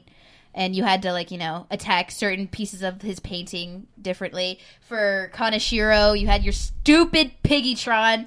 I hated that thing so that thing much. was so easy. No, it wasn't. Really hard. It hurt so much. But I love the mechanic of, hey, just throw some of your really freaking expensive items on the ground, and he'll suck it up and won't kill you in one hit. No. And I'm like, you're going to make me use, a Soma for this? No, guy. Confusion is the worst because when you're confused, they sometimes throw items away. Oh yeah. Every single time they would throw away a Soma, and I'm like, that sucks for you. What are you doing? That really sucks for you. Come on, that's not fair. That's hilarious because I kept throwing. I was like, whenever I got confused, it was either throw away cash or here's a devil fruit. The throw away Soma, trash throw away items, bead chain, throw away all revive. I'm like, why are you torturing me, game? That sucks. I will say there was one boss fight that I enjoyed, like what you guys were saying, once you figure it out. There's a boss, I think it's actually a mini boss. I don't think it's actually a dungeon boss where they are constantly summoning minions. And I remember, with any boss fight or with any enemy, you just try everything. We're are they weak to this? Are they weak to this? But you knew? No, I had no idea what it was. And it wasn't until the very last thing I tried, I knew what it was weak to, but by then I was completely exhausted of SP and I just couldn't beat him. Was it the boss that every time you brought a minion lower and you didn't kill it, it would just blow up and heal the boss? Yeah. I remember that. So that was so annoying Big because not only I was whittling him down, and I'm like, okay, I'm kind of figuring this out, but then he would heal. I'm like, okay, well now I have no SP left. It's impossible. But I think they ended up being weak to Mudon or whatever, and you could just instant kill him. Damage. And so I'm like, oh, thank God, this boss fight's so much easier now. So it's just sort of this fine balance of attrition where you have to constantly keep them dead, but then you have to watch your SP. So there's those fights where you kind of have to watch what you're doing are interesting, but yeah, some are a little frustrating. Throwing away an item was Piggytron. Annoying. Piggytron. You could also, you didn't have to throw away an item for that one because when he'd start rolling the thing, you could attack him, and if you brought him all the way down, he'd fall in front. The first time you couldn't, though. Yeah, first time you actually had to just guard. The one, you know what I noticed? There wasn't poison as a status effect in this game. There was other really random stuff, but there was no poison. There's burn, electric, frozen, confusion, despair, rage, sleep. fear, sleep. But yeah, no poison. Was there poison? There was I poison definitely know there was poison in 4. In Persona 4, yeah. But what I was getting at is that there is a boss fight. I think it's Haru's dad's, the spaceship one, where because it's food, you can get hungry. I never understood that one. Because what does that do? It makes lowers your items, your offense. Oh, it lowers your offense. It just makes because you're so hungry that you're weak that you can't. Oh, I thought it was. For some reason, I interpreted it as it costs double to cast a spell or something. That's the final boss. That's the final boss, Gluttony, which Gluttony. is the worst thing ever.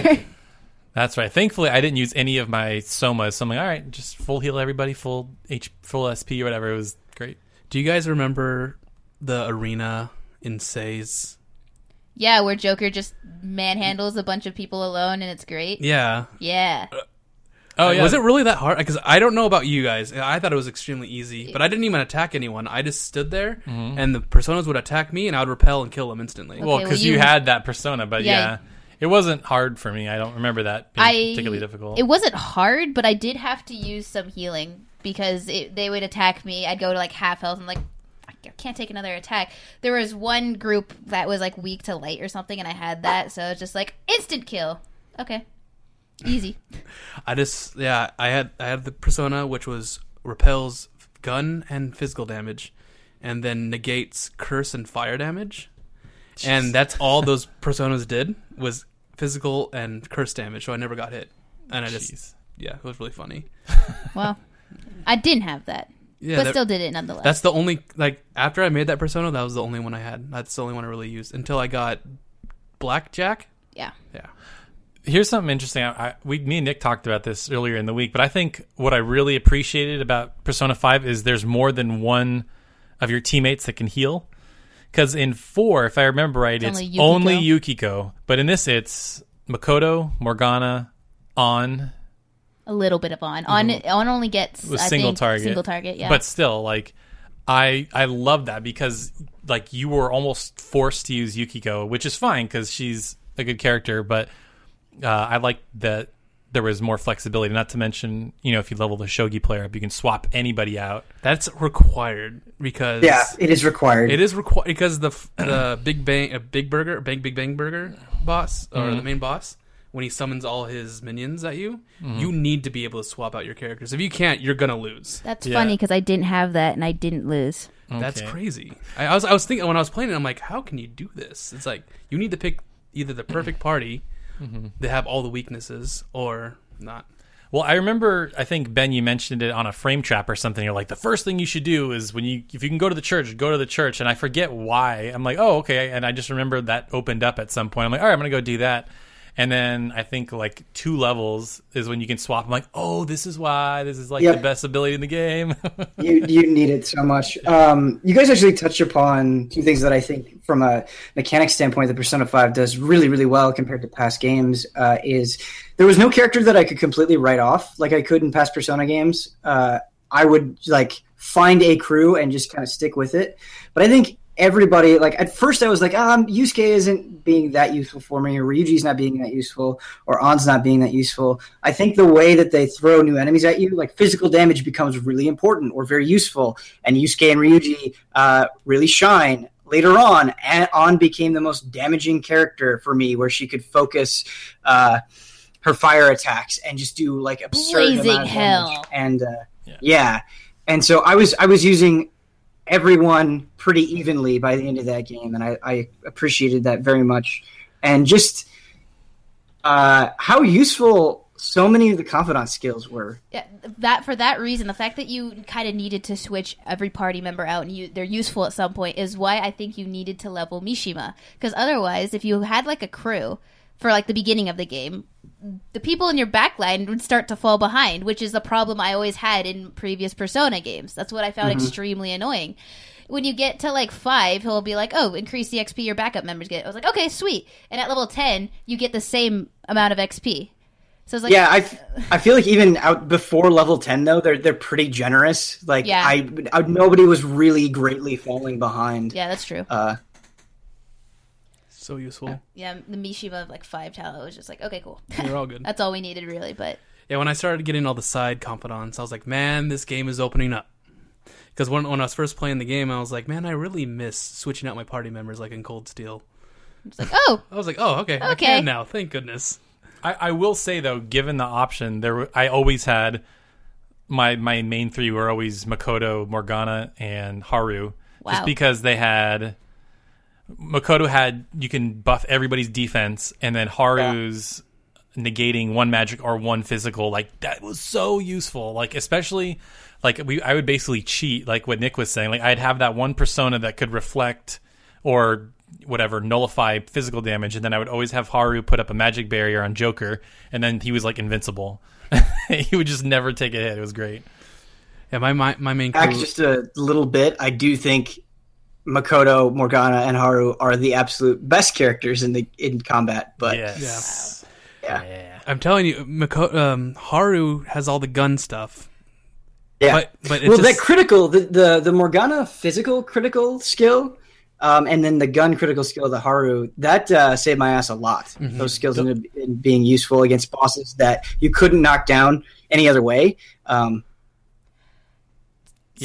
They're sneaky useful, definitely. Yeah. I remember, especially with Haru, I don't remember, there was one boss where it was almost every time I attacked with her, it it was a critical hit. I don't know if I just got lucky or they were weak, but yeah, that was useful. It actually happened once with Yusuke, and it wasn't even a move that was supposed to be critical, but like with Shido, I used Brave Blade on him like 3 times in a row, and each time it critted for like massive damage. I was like, okay, sure. But my main crew usually was Makoto, An, and Ryuji. So there's one nice. there's one thing all in common. We always use Makoto. Yes, because Makoto is is the best. the healer.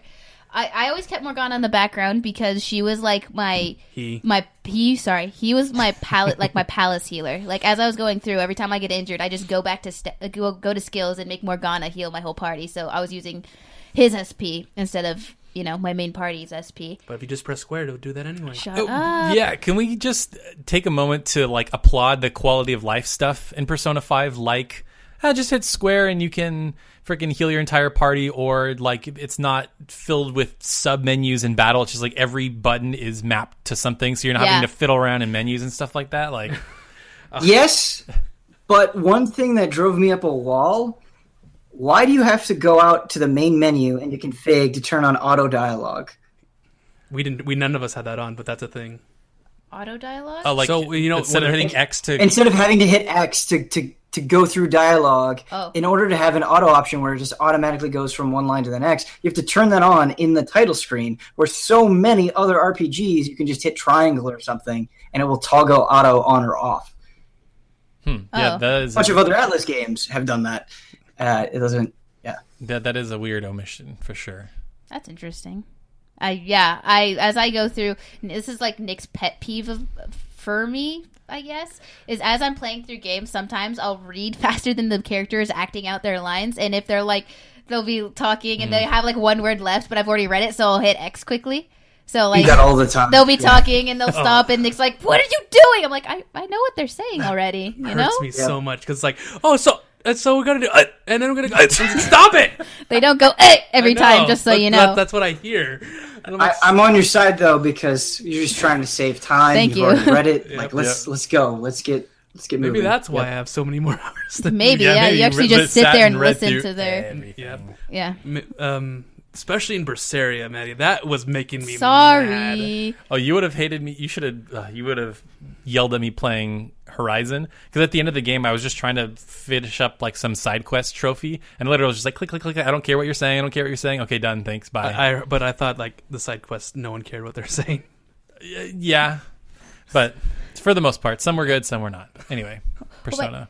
Well, back to me not using Haru. I didn't use Haru's amazing gun skills because I leveled up the kid all the way, so my gun was like literally the best Oh thing my out gosh, there. the grenade launcher. She has like the best combo of like weapons. She has a grenade launcher and a giant axe. I can't believe Yeah. she has a giant axe. It is pretty amazing. Although Makoto just beating fools down and then having that motorcycle persona is pretty good too. Too bad for like the last, I don't know, third of the game she didn't have that motorcycle anymore. She had like a transformer instead. Oh, if you like leveled to 10. To 10 yeah, and her persona that's levels true. up. It's no longer a motorcycle. I wonder what the Captain Kid turns into. Probably just turns into Jack Sparrow, probably. Oh, okay. That'd be awesome. Just It's gets just Johnny. it's just, Johnny Depp. They're not even trying Johnny to be Depp. subtle. It's his voice. Yeah, they got him. Yeah. Persona. Wow, that really got Maddie. I didn't expect that. That was a really good like imitation of him. Oh, sorry. Persona. Yeah, that was. Yeah, that was a good imitation. Well, I just watched some weird video. Apparently, like Jack Sparrow or Johnny Depp, like to Disneyland? Yeah, he went Yeah. to Disneyland and they like took the animatronic guy out, and he was just there being Jack Sparrow, which is kind of crazy. That is pretty crazy. Yeah. Oh man. Oh man, I was gonna say that about Persona, but I totally forgot. It's okay. Party members, Haru and Guns guns. Guns are and best Captain weapon. Kid, what they look like after level 10. I don't know. I will say Yusuke, I thought he was the weirdest freaking guy at first. I didn't like him. I was He like, was weird. "You're annoying. Like, what are you saying? Like, stop." And he really grew on to me throughout the whole game. Freaking Yusuke. One guy that never really. I like to echo that as well. Yusuke grew on me quite a bit, and ended up being. He's probably in my top 5. And Haru is somebody that I did not like at first, that ended up liking quite a bit. I don't care about Haru because I wasn't able to level. I really wanted to, but I wasn't able to. I felt really. I don't want to ruin her social link for you guys, but one thing I'll say is I think this perfectly sums up like how I feel about Persona 5 versus Persona 4. I think Ryuji as a character, he's super well written, and like what he's trying to do, like they set out to make this really loud, annoying guy, and he's well realized. I just don't like him because sometimes, like, somebody put out a funny little tweet on Twitter the other day about him, like pulling out a megaphone and be like, "Where are the fan thieves?" It's like, shut up, Ryuji. I can't believe no one thinks we're good. right in the middle of the subway. Like, how dumb are you? I kind of liked that about him because he did get us into like Nick said this a while ago. He got us into bad situations, and through that, it propelled the story along. That's true. He's the reason why Makoto found out we were Phantom Thieves. That's true. That's the reason we have Makoto, dude. Well, one thing you can't say about Ryuji is that I don't think anybody is indifferent to Ryuji. You either really like him because he's all out for what he does, or you hate him because he just ruins everything. But he's very polarizing. I very much agree with that. Towards Yosuke in Persona 4, like I just don't care about Yosuke. You don't care about Yosuke? I don't care about Yosuke. Ooh. I don't think he's an interesting character. But they punch each other at the end. They do. Have you? Yeah, he just, I don't know. He felt, compared to some of the other characters, like his bickering, like we were talking about the bickering between Futaba and Yusuke and kind of like the way that they talked. By the end of Persona 4, like, Yosuke Teddy argument ever again. Like, I was just so my over it. gosh, yeah. Yeah. Yeah, I see. Yeah, I see that definitely. I just liked Yosuke as a character because they. Okay, You like it. You like him as the anime. Yeah. Okay. Sorry, it's the anime. They're like, you know, Yu Narukami and Yosuke together like made a really good combo. The bros. Bros. Yeah, but that's anime, not game. So yeah, you're right. And I like Junpei. I love Junpei. Stupe. He was like Ryuji, except he has an awesome character arc. I feel what's bad her for him. what's her name? It's Chin. I don't. Chidori? Chidori. Yes. Yeah, so Chidori, that whole aspect of the story was awesome. In Fez, she comes back, by the way, if that's what you're worried about. Spoilers. It's fine. No, I played Fez. I literally got to the end and couldn't beat the final boss. Oh, yeah, that's right. I totally forgot. Yeah, you had to do something, and because I remember I was talking to Maddie about it, and I was like, yeah, she comes back. She's like, no, she doesn't. No, she doesn't. She sacrificed her life. And I'm like, no, she comes back at the end, and she like doesn't have her memory or something like that. That's why, because I didn't beat it. Well, before the final boss. Oh, okay.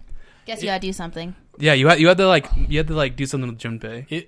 Isn't she a robot like I guess or something weird? No, she's Strega. something else. She's Strega. Oh, Strega. Okay. Yeah, a lot of that game is very hazy for me. I beat it a long time ago. I really like the story in 3. I really like. It is a good story. They leave the movie. It's great. Yeah, they leave it open. I have a feeling that all these games are going to converge into something. Like we're gonna get the P3 protagonist back, everyone. Well, we did in Q. That's not canon. Arena? No, he's not in Arena 2. Isn't he? No. Oh, okay, never mind. You're right. It's just Chidori. Like 10 years from now, we get the Persona Historia that reveals the official Oh man, Atlas timeline and connections, and I'll buy that in a heartbeat. What's canon? there's 3 different paths. That'd be pretty funny. That'd be great. But Persona 5. Yeah. I see your Ryuji point though. Yeah, definitely. It's like he's not. He's kind of one tone, but he's well written one tone. Yeah, Mm-hmm. but you don't get that same like kind of best friend connection. Except at the end when he's like, "This is not fair! God damn it!" He's like punching the ground. Yeah. Yeah, he was pretty mad. He was pretty. So was everybody else. So was me. So was I. Okay. I was mad. Yeah, that really made me mad because I beat the game like finally, and we're gonna have some fun times with all the guys. We're gonna be able to go out on Christmas Eve and Valentine's Day and New Year's Day. There'd be these awesome scenes. Oh, you got to turn yourself in and get arrested. Why can't this guy get a break?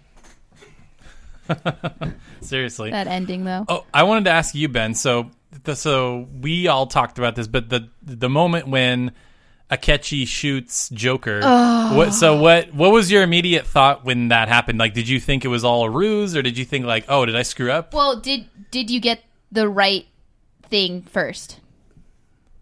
Did I get the right thing first? Because you can fail that part. You could actually die if you did say the right thing. No, I didn't die. I didn't. I died. It's because you're an idiot and you sold out your friends. I don't know what. Right. You have to. Yeah. No, I just didn't sell out my friends. Yeah. That's what happened. Don't sell out your friends, and everybody wins. Okay. For some reason, I thought that since you trusted me now, that I'm going to tell him like these are the people. Can you help me? That's what I thought. Never sell out your friends. But then, yeah, that happened, and then the whole thing happens, and you get shot in the head, and you go to the Velvet Room, and Igor's like, "Oh, you're dead. Humanity fell into ruin. Game over. Okay. Credits." I knew something was up based on how they framed it. That there was no way that you were going to die right there, but I hadn't pieced it all together with how they pulled off that elaborate plan with the metaverse and the phone. I couldn't believe that plan. Okay, so I died and I did it over again, right? And it happens again, and I'm like, did I do it wrong again? What am I supposed to do? But then it continues. And then Ryuji's like, got him. Yeah, Maddie had the greatest reaction to that scene. We have it recorded. I recorded it because based on suggestions from them. Yeah, it is the greatest reaction, and I think we're going to put it on to the edited version of this podcast. Because it's so funny. Because when me and Nick both played that, we're like, we got to get Maddie to record this. Yeah, because we know how she reacts to things. I get very invested in my games, especially my main characters, and how I feel about Joker. So, yeah. I don't know if you want me to explain my reaction, but I want to. You can explain it, but I want to show Ben after we're done recording. Absolutely. But so I'm kind of calm, and I figure out. I didn't like Akechi from when he joined our team because he was a smug, like was always one-upping Joker, and I was like, "Yo, you can't do that. That's Joker. Like, stop, you asshole!" Right? But I didn't piece it. A long time ago, I thought maybe he's the mask guy, but I kind of went to the back of my mind. Oh, before that, do you remember when the broadcasting? I was watching it with you, and I was like, "Hey, who said pancakes?" And it was Morgana, and you're like, "Oh my gosh, you're right." Yeah, and I was like, "Yeah, there's something up with this guy." Yeah, there's something up. Yeah, so like, we knew Akechi was off, right? But it kind of was gone. That part of it went to the back of my mind because I was more involved in like I got to catch up to the timeline, because that's when you catch up to the timeline.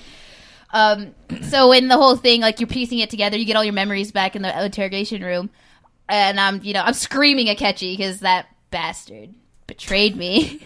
I have that recorded too, but I'm not going to show that. But the whole thing happens, and he comes in and he shoots you in the head, and the angle they do where just blood comes down his face, I assumed he was kind of like summoning his persona or something. Like I thought something was like I was like, he's not gonna die right now. He's done something, right? And then he plops to the table, blood everywhere with a bullet in his head. And I was like, that's when I started screaming. What? I screamed what 3 times. What? And then I started crying. Yep.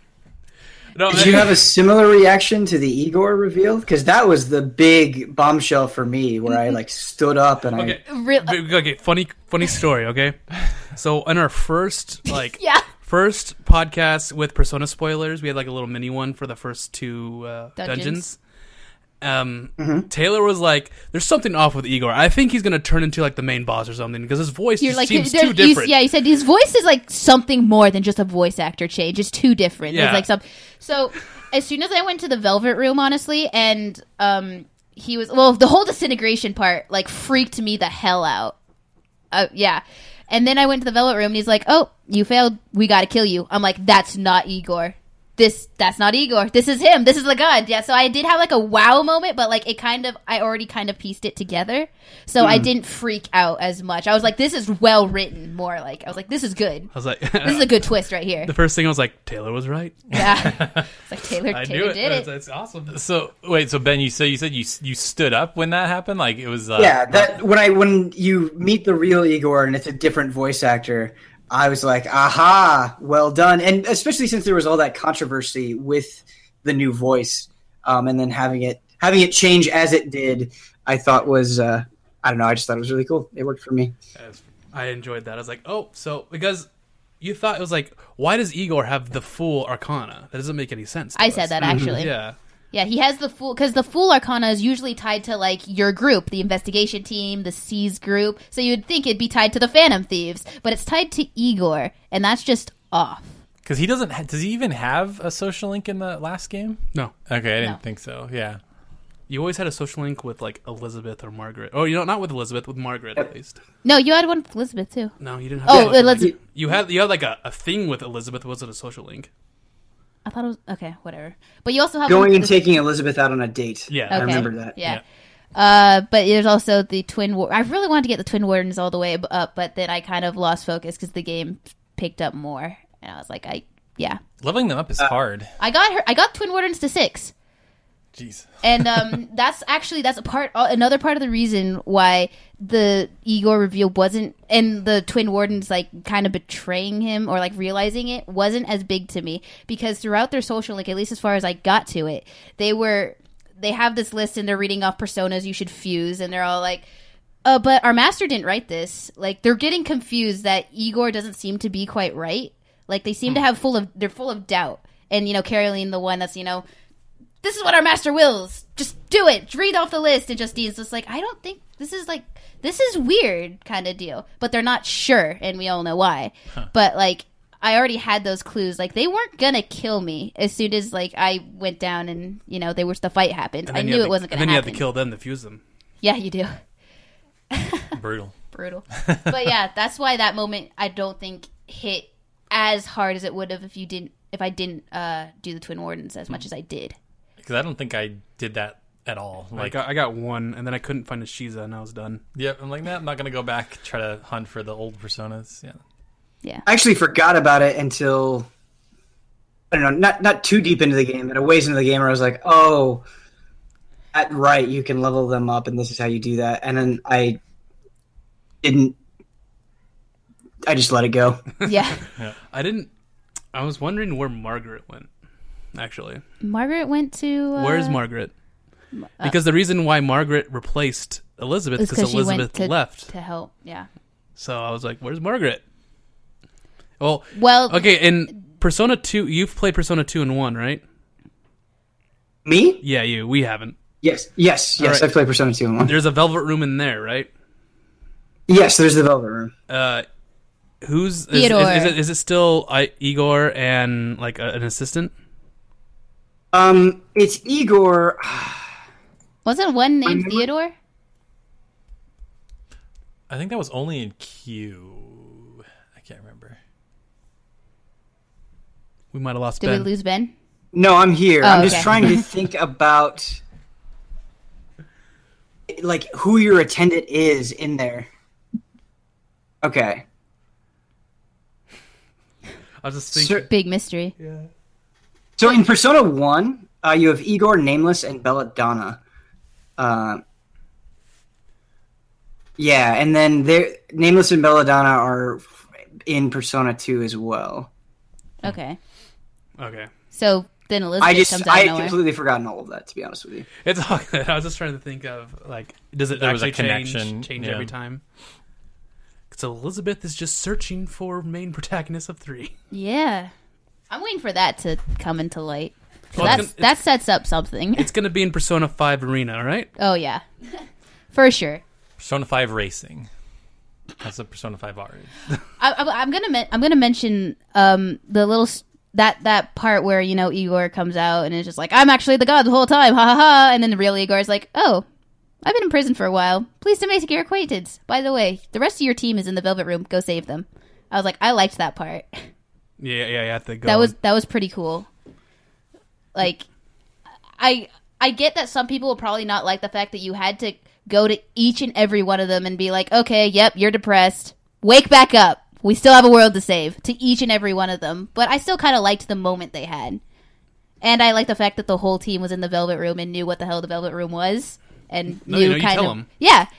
Well, You have to tell them, it's like, where are we? And then it's like, oh, it's the the Velvet Room. You can, or you could just be all like, it doesn't matter. Yeah. But like in the other games, you never really introduce your team to the Velvet Room. They're just like, You know, Why are you standing there for odd amount of time, just blankly staring into space? They say that in Persona 5. They do.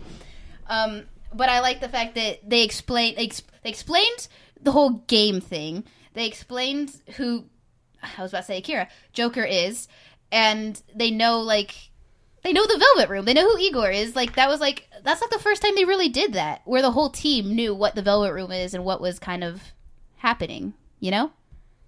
I thought that was cool. Here's the question. Who the hell is Igor? I don't know. Who cares who Igor is? I want to know. Outside of... Oh, man, I can't think of his name. The Butterfly. He's the only recurring character in every Persona. Nyarlathotep. Is that how you say it, Ben? Something like that?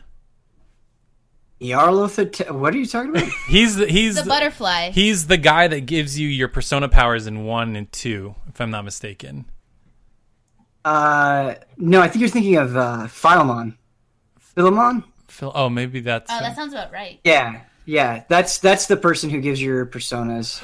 You're right. Nyarlathotep is like the guy he's fighting against, I think. Or he's some evil god guy. Of course, the evil god, always there. There's always Yeah. Nyarlathotep is the other side of that. The chaos side to... Yeah. He, like... How it's going is...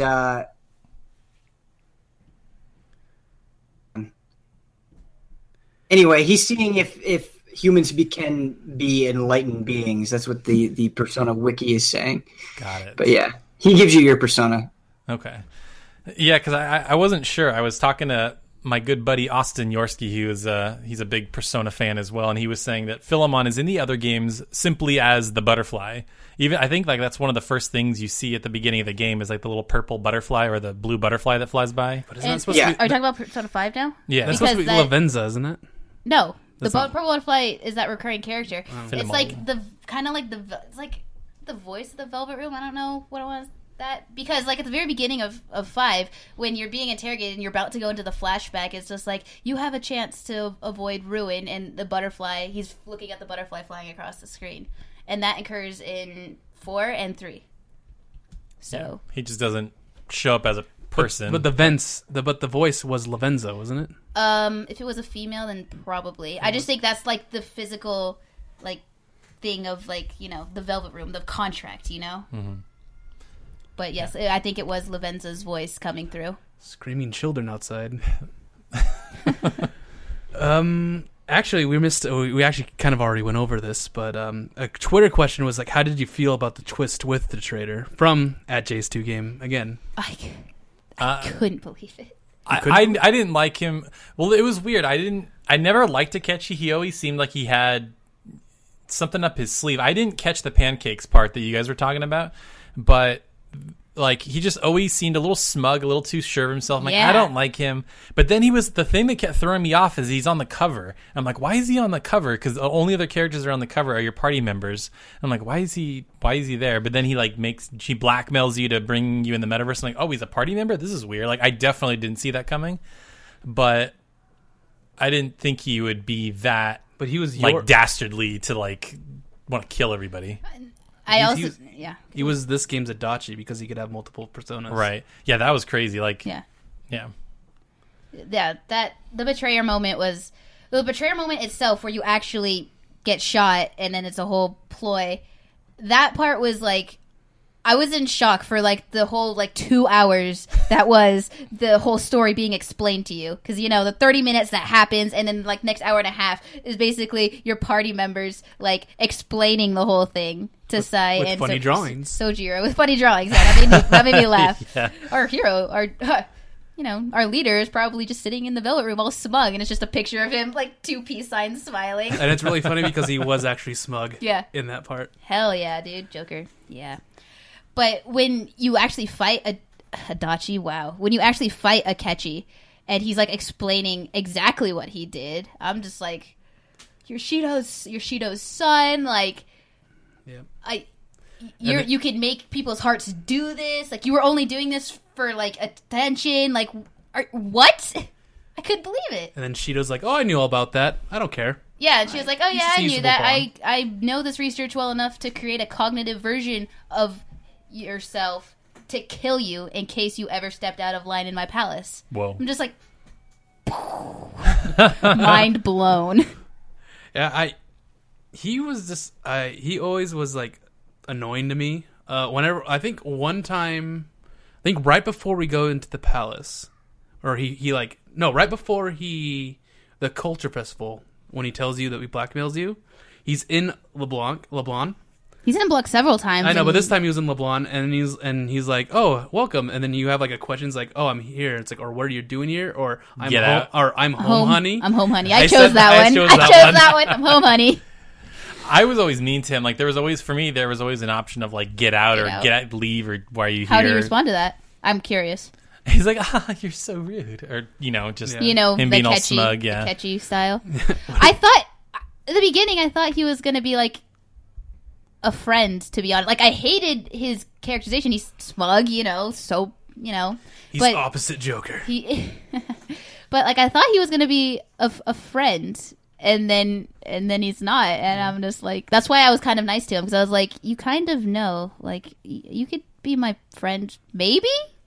And then that whole thing goes down. Yeah, but then they say at the end, like if different circumstances, we could have been friends. Why couldn't I have met you a couple years earlier? Yep. What about you, Ben? I've thought a lot about Akechi. I think the biggest storytelling failure in Persona 5 is Akechi for me, because I liked what they were trying to do with it, because you have these kids who get this incredible power to change people, to change really bad people. And in the beginning of the game, they're so convinced that they're doing the right thing, and that okay, this person is absolutely evil, let's go, let's do this. And with Akechi, outside of Futaba, which is its own different thing, Akechi is the first person where they encounter where they're fighting and they're really doubting themselves. They're like, wait, this person has been manipulated. We've spent this entire game fighting against people who manipulate others, even though he's against us. Like, are we doing the right thing? But I feel like you learn about... I don't think the relationship between Akechi and Shido is developed enough. Like, all of that stuff, what's going on with him, how he's just trying to prove himself to Shido, it happens so quickly that none of it, like, registers or makes you care. And it's kind of like you guys were talking about. Up until that point, he's just kind of this smug jerk. And so I think it just could have been presented in a better way. Yeah. Yeah, That's how I feel about Akechi. A lot of info does drop like at the last second, and then before you know it, he's gone. And it's like, okay, really? Wow. Well, that's actually a good segue to our next Twitter question: is thoughts on the pacing of the final act from @BenGracia. And that, because you know how it all happens really quick, because right after that it's just the end of the game, pretty much. Yeah. Mm-hmm. I think Nick, you and me were sort of on the same page. Like it all wraps up. It's Christmas Eve, and then Sai comes along. She's like, "Yeah, I'm gonna have to arrest you." I'm like, "You can't be serious! Like, really? Like, you're gonna do this after all that? We just like literally saved the world, and you're gonna arrest me?" Like, I was mad. I'm like, the game can't end like this. It made me mad. Yeah. But thankfully, it's sort of a bit of a red herring in a sense where you have this Christmas thing, and everybody's mad. They're not quite happy with you, and then you're in jail for a month or whatever. It does happen a little quickly, and it's literally the only part in the entire game where time skips, because I'm not talking about the exact end. I'm talking about like the final part of the game. Like, ever since Shido's palace, that's like the last time you're able to buy items, and then it just goes to mementos, and then it goes to the final dungeon, and then the game's that over. part kind of did make me mad. The fact that you weren't able to fully prepare. I went into the last part like really low on items. The only thing I had a lot of was raising people from the dead, at 100%. That's all I had. All my Takometic Z's, where I usually have a stock of 10. I only had 3. I was running out of freaking like brainwashing and confuse items, because a lot of the same kind of ailments were being used. And it did give me a chance to stock up on those. But Morgana said in the end of the Shido ones, like, you got to prepare for the final act. Give me my Morgana. He did say that. He did say that. You're right. I underestimate it. I didn't expect it either. I didn't expect it. I kind of like the fact that it was something you didn't expect. It just, Yep. Just a little fast. What is nice though is Lavenza can fully heal you. Like it wasn't Lavenza. It was Lavenza at the end, and it was the twins, Caroline, right. for Mementos. I'm saying specifically like the very last part, because when you're going I never used that, by the way. I went straight through until the end. Really? Yeah, I didn't know you could. I used it like 3 times because I ground a little bit in there. Oh yeah, I literally had to grind 10 levels. But on my way up to the final boss fight, every time I hit a mini boss, I would just get I would almost die because I was just under leveled, I guess. Oh. And so I would beat a mini boss, go back, heal, beat the next mini boss, go back and heal, and then I'm just like, man, I'm getting a lot of levels, so I would just kept grinding. But yeah, like I think I don't know how I worded it to you, Nick, when we were texting, but it was something like there's no time to catch your breath. Like you literally finish one dungeon and then you go right to the next one, and then you go right into the next one after that. Yeah, which is very Persona like. They're usually you get some time in between to do the social link stuff, but because what I thought was going to happen was when you first met the god and he was kept healing and you're like, well, I can't do anything, and then he's like, well, now it's time to merge with the real world, and you get teleported back to the real world and everything starts merging. And I was like, okay, this is gonna be the time where the fog is in the town, or the cult is there, and we get to spend some time grinding and trying to figure out how to defeat this god.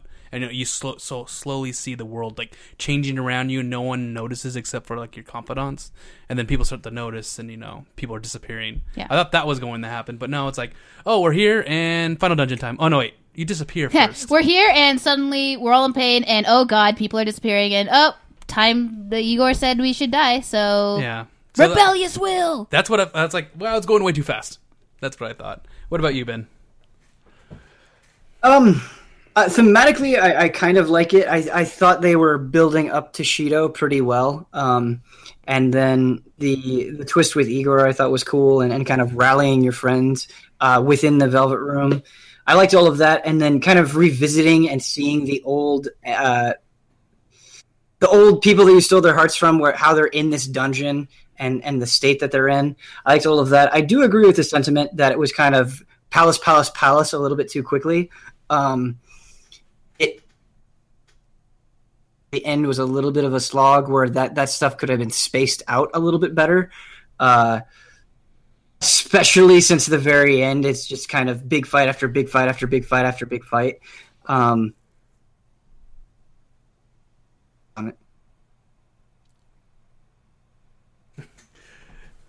Your mic keeps cutting out, so if we sometimes... Oh, my mic keeps cutting out? Yeah. It's oh, that's weird. I think it's your silence tolerance that's doing that. Oh. Yeah. So it's like, how it's automatically catching your voice. What did you not get? You said palace, and then it kind of stopped right there. Oh yeah, it was like big fight after big fight, yeah. Yeah, I can say that again real quick. I do think it was kind of the final palaces were a little bit too stacked on top of each other. That's what I was trying to say. A lot of big fights very, very close together, and that kind of became a little bit of a slog, I think. And so in that sense, I didn't love the pacing. But I liked the final showdown with Shido. I liked the building just floating on the sea and all that stuff. I like the twist with Igor. So I don't know. I'm up and down with it. In terms of exploration and dungeon design, I don't think it's very strong, but there was some storytelling stuff that I very much did like. Yep. I totally called when you're in the depths of Mementos and people keep talking about this quarantine cell, which is the most dangerous inmates in there, and I'm just like, that's probably Joker. I kind of expected a cognitive version of him or something like that, but I guessed right away that it was gonna be you. And then when it was actually the Velvet Room, I'm just like, I was right. Yeah, made me kind of laugh. I think you called the end. I called the ending too. The ending so how about how do you guys like the ending? The I called it the throw off the glasses moment. They made the great seal moment. Yeah. They made the real end. They made the ending the true end, exactly like the true ending of 5 or 4. So you get all powerful and you're like, be gone. Well, there was that. It was kind of like 4's true ending where you get beat down. It's like you basically lost. Yeah. This is how this is why I kind of called it the way I did. When that happened and the god's like, yeah, the masses don't care about you, I mean, it was like, the masses are suddenly going to start caring about them, and that's going to give them the power to stand up, and we're going to win like that, huh? Like, that's probably going to happen. And I turned to Nick, and Nick just smiles. I'm just like, okay, let's see what happens. And that's exactly what happens. I'm just like, yeah, I'm right, and it feels so good. And you see all your level 10s saying, yeah, you believe in the fight. Yeah, Mishima's just like, what's wrong with you guys? They've been fighting for us this whole time. I'm just like, yes, thank you. And when everybody every level 10 that you've leveled up is there, except yeah, it's everyone starts cheering for you, and the whole pull out the gun, guns, man, guns are great, but you pull out the gun and you say, "Be gone." Best moment. It was so good. It is a pretty incredible moment. Yeah, that you just blow a giant bullet hole in a god's head. It feels pretty good. Yeah, right? How do you like it, Taylor? Awesome. I don't know. So are you talking about like the actual end, like destroying the metaverse, or like the part where they're all in the van driving? No, the destroying the metaverse right now. I'm having a hard time recalling exactly what happened, so it's not as memorable, I guess. It's pretty awesome. I thought it was really cool. Yeah. And then right after, like everything, like they come back and then like the world's still all messed up. And they're like, "What's going on?" And then everything turns all like starts glowing. Start glowing. And then Morgana. The Morgana part. The Morgana part was so sweet because I just love the fact that Joker showed the connection between them, because Morgana's been living with him for almost a year, and the fact that he's disappearing, he just steps forward and puts his hand out and then puts it down, and it's just like, oh, he's not like looking at him and smiling, going. He doesn't have the glazed look of just yeah. Yeah, that was a bummer. I was hoping for a Teddy-like outcome for Morgana, but I think that would have been a little too on the nose, I think, if they did it again. Like, comes back as a human? Yeah. I mean, he's still alive. He's a cat now. But I was hoping it'd be a human. Oh, okay. Because the whole time Morgana's like, oh, I'm not a cat, I'm a person, or whatever.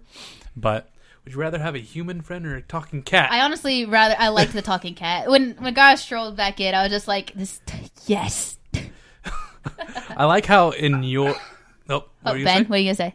I loved at the very, very end where Morgana's fixing the car. Oh my god! And he's got the screwdriver in his mouth, and he's using his tail to try to repair it. And he's like, "Why do I have to do this?" Yeah, that's awesome. And I like it. It's just like, I just stole a spark plug. We're all good, and the people that were trying to tail you couldn't start their car. That's funny that they're actually still being followed. Yeah. Okay? You want to talk about the actual ending now? No, I know. I like. I'm still talking about Morgana. Okay. In your romantic Valentine's Day, he walks by Futaba and goes, me. I thought that was really funny. Mine didn't happen. He just walked right by. I like Sojira's response of just like, so you taking a girl out? And then Futaba walks in and you walk forward and he just looks. He's just like, I guess I'm going to leave now. Well, you guys don't get too caught up in the mood, you hear me? And then walks out and just like, yes. I think the thing that always gets me is the smug walk that Joker does when he walks forward. He's like, pocket. It's like, hands in his pocket. It's like, this is my girl. How was yours? Pretty much the same thing happens. Miss Kawakami comes in, and Sojira's like, Miss Kawakami, confused, and Joker just walks up, doing the smug walk, and then she's like, a teacher and a student, huh? This really happens in real life? Ooh. Okay, I'm just gonna leave I'm gonna leave the store for you. Have fun, and just walks off. Wow. Nice. Yeah. Ben, who'd you go out with? I went out with Futaba. Okay, you went out with Futaba. You all had the same. You all had the same. Okay. Or it's like, me sit near, yeah? Me. I love it when she gets so emotional she can't speak right. It's just like it's weird because it's like a little kid. She's cute. Yeah, that's cute. Kawakami was like all embarrassed and saying, "Can I sit next to you?" And it's like, that makes more sense. And she gives me a chocolate that's shaped like a heart, not a cat. That's what sells it. And then chocolate shaped like Morgana. And she's like, I bought a microwave just to make this. And you say, that's amazing. for three levels. Yes. So I don't think anybody else had this happen to them. Ben, tell me if you had this happen to you. But for me, so on Valentine's Day, I hang out with Futaba. The next day, Makoto comes by and she's like, "I saw you with Futaba last night," or whatever, and she got like that happened to me with On. Oh, nice. Wow. So wait, what did On do? Now I'm curious. Was it voice acted? No. Okay. It was the exact same thing where she's like, she's all upset that you went out with Futaba. She comes in, she's like, I got the she knocks you over, and Sojiro's like, you're getting yourself into trouble. Like he gives you a little talk. I don't remember the exact lines in the game, but yeah, Anna's just upset. I think she like got a gift for you, and then you didn't get the like chocolate. throws it at you or something like that. Oh, wow, man. That's so much better than the Persona 4 ones, because I remember on my second playthrough Persona 4, I went out with every girl, and you get to choose who you hang out with. And I remember the next day, all the girls, every single girl, I'm pretty sure, comes up to you and says, or not at the same time, but and she's like, "I'm your girlfriend, and you're supposed to spend time with me on these special days." And like, every single one. I just love how it's way more intense for you guys. Well, so with me for Makoto, I like genuinely felt bad because Makoto was like, "You're gonna make a fool of me. I know I'm not experienced in love, but why would you make a fool out of me and stuff like this?" And then I don't know if it doesn't show Joker getting knocked down, but he's just like literally face down on the floor. And then Sojiro's like, "Hey, I had to lie to her for you, so don't do that again," or something. But yeah, I love that they do that. Because at first I'm like, it's fine, I can date everybody, it's no big deal. And I'm like, they actually no, they care. came back around with that. Not dated anyone in multiple people in Persona 4 at all? I don't remember, because I originally played the PS2 version. I started with Yukiko, and then I changed to Rise, but I don't remember Yukiko coming back or whatever. But then in the Golden, I just stuck with Chie the whole time. That's why when I started going out with Kawakami, I just stayed that because I knew what was going to happen. And I was like, I don't want anything bad to happen to. I don't want to deal with that right now. Yeah, that's for next playthrough. Sorry, I was just laughing because what was coming to mind, Ben, you were talking earlier about how you're playing up the Chie thing. I was remembering the Easy Allies like debut video where you like take the poster down and say I failed. Yeah. So beautiful. And then you just have this like genuine smile putting it back up. You're like, yes, this is awesome. Are you gonna replace that? Somebody did a thing. I think I did something good, or we had some sort of success in something, and they did a reverse of that where I put the Chie back on the wall. Nice. Backwards, it was nice. It's funny. I think you got to change that to Futaba now. Yeah, you got to If I get a get Futaba scroll. Yeah. I'm giving you. You already have my Joker bag. I know. I need more Joker things. That bag has a lot of A story long to history. Yeah, that was what was that? PSX? Where That was everybody's like, "Where'd you get that?" Yeah, 2015 PSX. I was wearing that. And everyone's like, "Where's the Persona 5 booth? Where is it? Where is it?" It's like, I just It's have like, this bag. I just have this bag. Thank you. Sorry. And then it was there. And then all you got was a picture with Morgana. Oh wait, there was another bag there that I didn't get. You fool! You had to wait in line for Morgana, and you remember how long that line was. Yeah, it was long. No, I think the line for Morgana was longer than the line for Sonic. Yeah, no one cares about Sonic. Sonic. Didn't the Persona 5 line take over the Sonic line? Yeah, that was really funny. They like clearly underestimated what. Yeah, like all the Atlas people are like, we didn't expect it to be this popular. It's like, it's Persona 5. It's going to be this popular. Hopefully, with all the sales. And it's at I think people read the room wrong at PSX because they're like, yeah, Call of Duty. It's like nobody that likes Call of Duty is at PSX. And we all care about the weird niche stuff. So anyway, Do we? I think we do. Oh. What's Ending? another? There's another More Twitter question Okay. that says, "What part of the story had a big impact on you?" From @Saru245. I don't know. I think we all I know pretty much mentioned it, but I'll just real quick. I think one of my the moment that stood out to me the most was when Makoto awakened to her persona, because that was more just like a personal thing, because I feel like I could relate to that. But nothing. I'm trying to just think of moments, specific moments, but that's kind of the one that sticks out more than anything else. Or like, there's some really funny moments, like when Futaba first joins the party, and like everybody's like, okay, we're gonna like hang out with her and try to socialize with her, and she's wearing that big dumb head dumb or mask, whatever. yeah. And yeah, I just thought that was kind of silly and fun. What was the question? What stood out to you? What moment stood out to What you? had a big impact on you? We already know, we have video evidence of it. I mean, that had a big impact on me, but I'm gonna say the beginning of the game. Okay.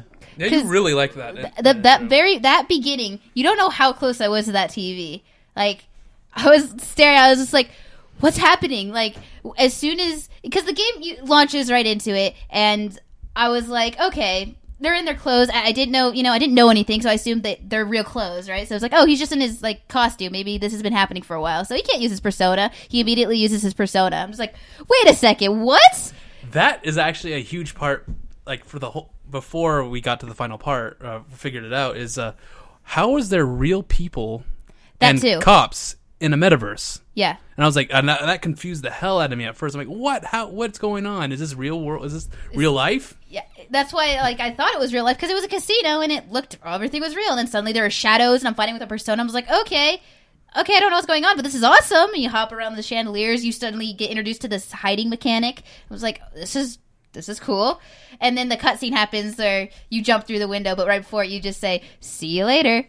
And I was just Cocky as always. I was like, he said something, because usually I didn't go in expecting the main protagonist to say a bunch of things. He says a lot in this game. You know, he's badass and jumps through a window, and then immediately gets caught by the cops, and then gets beaten up. And just like that whole sequence, I was like, this game. And that was all planned. And yeah, that moment dragged me forward. And then as soon as I hit that moment and knew exactly what was happening, I was just so committed, just like, let's go. I really like how when you hit that moment in the real game, it just plays exactly the same. Like, yeah. This is exactly the same. It doesn't like fast track you through it. It just does the same thing over again. I appreciated that a lot. So you see it with new eyes. What about you, Ben? I think the two moments that really stuck out for me are the whole relationship between An and Shiho. I thought was really good, and sort of the guilt that both of them feel for what they put each other through. I liked that, and Futaba. I thought her agoraphobia was done really well. How they sort of have to give her a long time and spend a lot of days with her and do different things to kind of get her to come out of her shell. I thought that was well presented. At first, it sounded like he said, "I thought Futaba's agoraphobia was dumb." It's like, wait, what? Oh, no, I love it. What? I just remembered another moment when they did their final calling card. That moment. Oh, yeah, where they're on the TV so screen much. and stuff like that. Yeah, that was pretty cool. The Alibaba symbols going around. I was hoping they would actually show themselves, but I wasn't expecting it. So when the silhouettes of them appeared on screen, I was like, whoa, they're showing themselves. And then when Ryuji actually says something and smacks Joker to the main of the screen, I'm just like, this is good. That moment really. Isn't that right, leader? You're just like, yes. The final calling card was definitely like a huge point in the story for me. Yep. I like that. I was going to go, Master. But no. Cat eyes, Master. No, that part kind of annoyed me. I was like, I was going to like go, what are you doing? Slap her aside the head, you know? But I definitely liked Futaba's story. This, like, the whole part of that game was really good. It's like, you see, can't put it into words. Ben put it into words perfectly for me. Yeah. But yeah, that part, final calling card, and I think the first calling card when you're in the dungeon and the music starts playing. Oh yeah, that part. When that music started, I was like, whoa. Like, let's do this. The first calling card was hilarious though, because Ryuji did it so badly.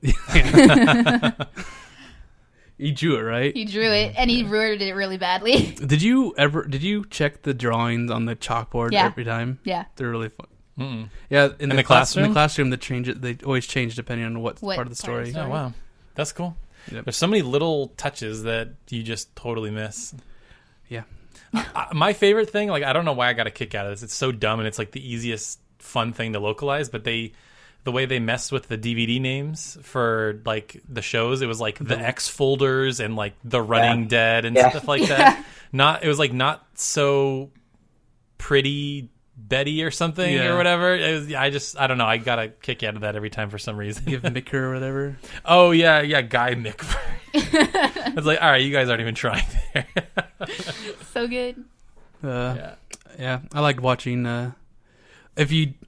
Speaking of details, if you had Kawakami making stuff, infiltration tools, I had it once, and you do different stuff in the room, like watch a movie, play video games, her reactions are always different. She's like watching you or like doing stuff, or actually making stuff. It's always different. I think the funniest ones is when you're working out and she's watching you work out, and then when you do it like the first time and you're on the ground, she's all like really worried about you on the ground. And it's like it's attention to detail. Love it. Yeah. A lot of attention to detail. Except for it's just like, ooh, we can do this. Oh my gosh. Yeah, they needed like at least 2 lines for those test question things. What was this? Well, yeah. Or not voice. The Mementos dialogue as you're kind of driving around, like, oh, it's getting really bumpy, or like, do you hear those voices? That got to me. Yep. I liked how they repeated some of the same, like, even through the end, actually, some lines got different, but like they would repeat one part of the line and then somebody else would reply like differently. Because you have more people now? Yeah. I liked, that was pretty cool. Just, and saying, the road's so bumpy, and Morgana's just like, yes, I feel it. Tender, soft touch of a butt. It's like, oh, Morgana. It's so silly. That cat. All right. So I have a silly question here. Final Fantasy 15 came out, and now Persona 5 has come out. How do these two compare? I was the one that sort of proposed this question, but now you don't want to answer it? No, I mean, for me, it's really easy, and I kind of have a little bit more to say about this, but I think if you put them side by side, they're two wildly different games. I mean, obviously, they're both RPGs, but Final Fantasy 15 is very clearly trying to appeal to more of a Western global audience. I mean, it still has some of the Final Fantasy-ness, but it's open world, it's action, and Persona just continues to lean even harder into what they've been doing with the social links and not big areas. Like when you really think about it, like the areas you walk around in, they're not huge. They're pretty linear even. But I just think as far as execution goes, I just think Persona 5 did what they were setting out to do way better. Like, especially in retrospect, like Final Fantasy 15's story is clearly chopped up and missing pieces and stuff like that. And I would even say, here's the conclusion I've come to after playing Persona 5. I would say, going into Final Fantasy 15, that was my favorite series in gaming. And not that 15 is bad, but it's like, it's starting to climb a hill where I feel like Persona 5 is just continuing on this upward trajectory that started with 3. It's just going up and up and up, and it just keeps getting better. So I would say now Persona is my favorite video game series. Final Fantasy 16 or 7 Remake or whatever comes next, they're really going to have to come back hard and do something amazing, because a lot of the story stuff in Final Fantasy fell pretty flat for me. I like the character moments, but like the moments where clearly you're supposed to be crying or having an impact. It's just like it didn't. I just wish there was more story moments in Final Fantasy 15, because I enjoyed the story. You just didn't have the moments you got like in Persona 5. Yeah, for sure. And for me, like Final Fantasy 15 is always about like towns and exploring, but the towns I didn't really like. Like especially, I totally don't remember any of the names, but the kind of Cuban inspired city. Where there's a lot of stairs and you have to like walk around all these alleys and stuff. I thought that was very weirdly designed. And then you can't go to the main city that, Insomnia. I thought for sure you'd go there, but you do, but it's all destroyed and it's dark. Yeah, at the end of the game, but like it's also 10 years later. Yeah. Yeah. So, which I hated, by the way. I hated that story thing. Yeah. Fell short right there. Yeah. What? Yeah. What? I just think Persona 5 did what they were trying to do way better than what 15 was trying to do. So I'm going to go off on a little tangent. I need to know. I remember a long time ago, Ben, you first saw Persona 5, and one of the critiques you had was that the people were all shadows, like shadow people, and they weren't real characters. Now that you've played it, does that still bother you? Just like people in the hub world, like the people with no faces, no faces. Oh, like that. yeah. Oh no! It doesn't bother me, and I think it fits the theme of the game. Sort of these people that are these mindless sheep that are kind of just living out this life that they really didn't choose. That they're just kind of going through life on a conveyor belt. I like it when you see the salarymen that are kind of faceless, hunched over. No, that doesn't really bother me. All right. I just remember that a lot from back. What's that? I just remember you saying that a while back. That it bothered me? I don't remember saying that it bothered me. I don't think it bothered you. It was just that it was like since it was on the PS4, you wished it was like more detail to them or something like that. I don't know. Oh, sure. I mean, I guess in some sense, like there are definitely times like some of the storefronts in Persona 5 look rough, and there are definitely some dungeons where I'm like, oh wow, these textures feel kind of behind. But as I said in the review, there are so many stylish points, and they make so much of that game just pop that those few like bad technical spots really don't stand out all that much. And you never got sick of the all-out attack finishers at all. I know. I'm surprised. No. Every single time it happened, I was just like, yeah. Yeah, because not only they added the whole like character specific little pose at the end, which I think was kind of neat, and it was always different. I liked it. So Loved it. Yeah, I didn't get sick of it at all, like, especially considering that you didn't have those individual portraits in Persona 3 or for Persona 4 where like it was always the same thing every time. I thought the character portraits added a lot to it. I also love how when you feed a battle normally, it doesn't like, cut to just the character standing there saying, oh yeah, all right. It's, you're running along as your info is playing, and then you immediately go back into the world.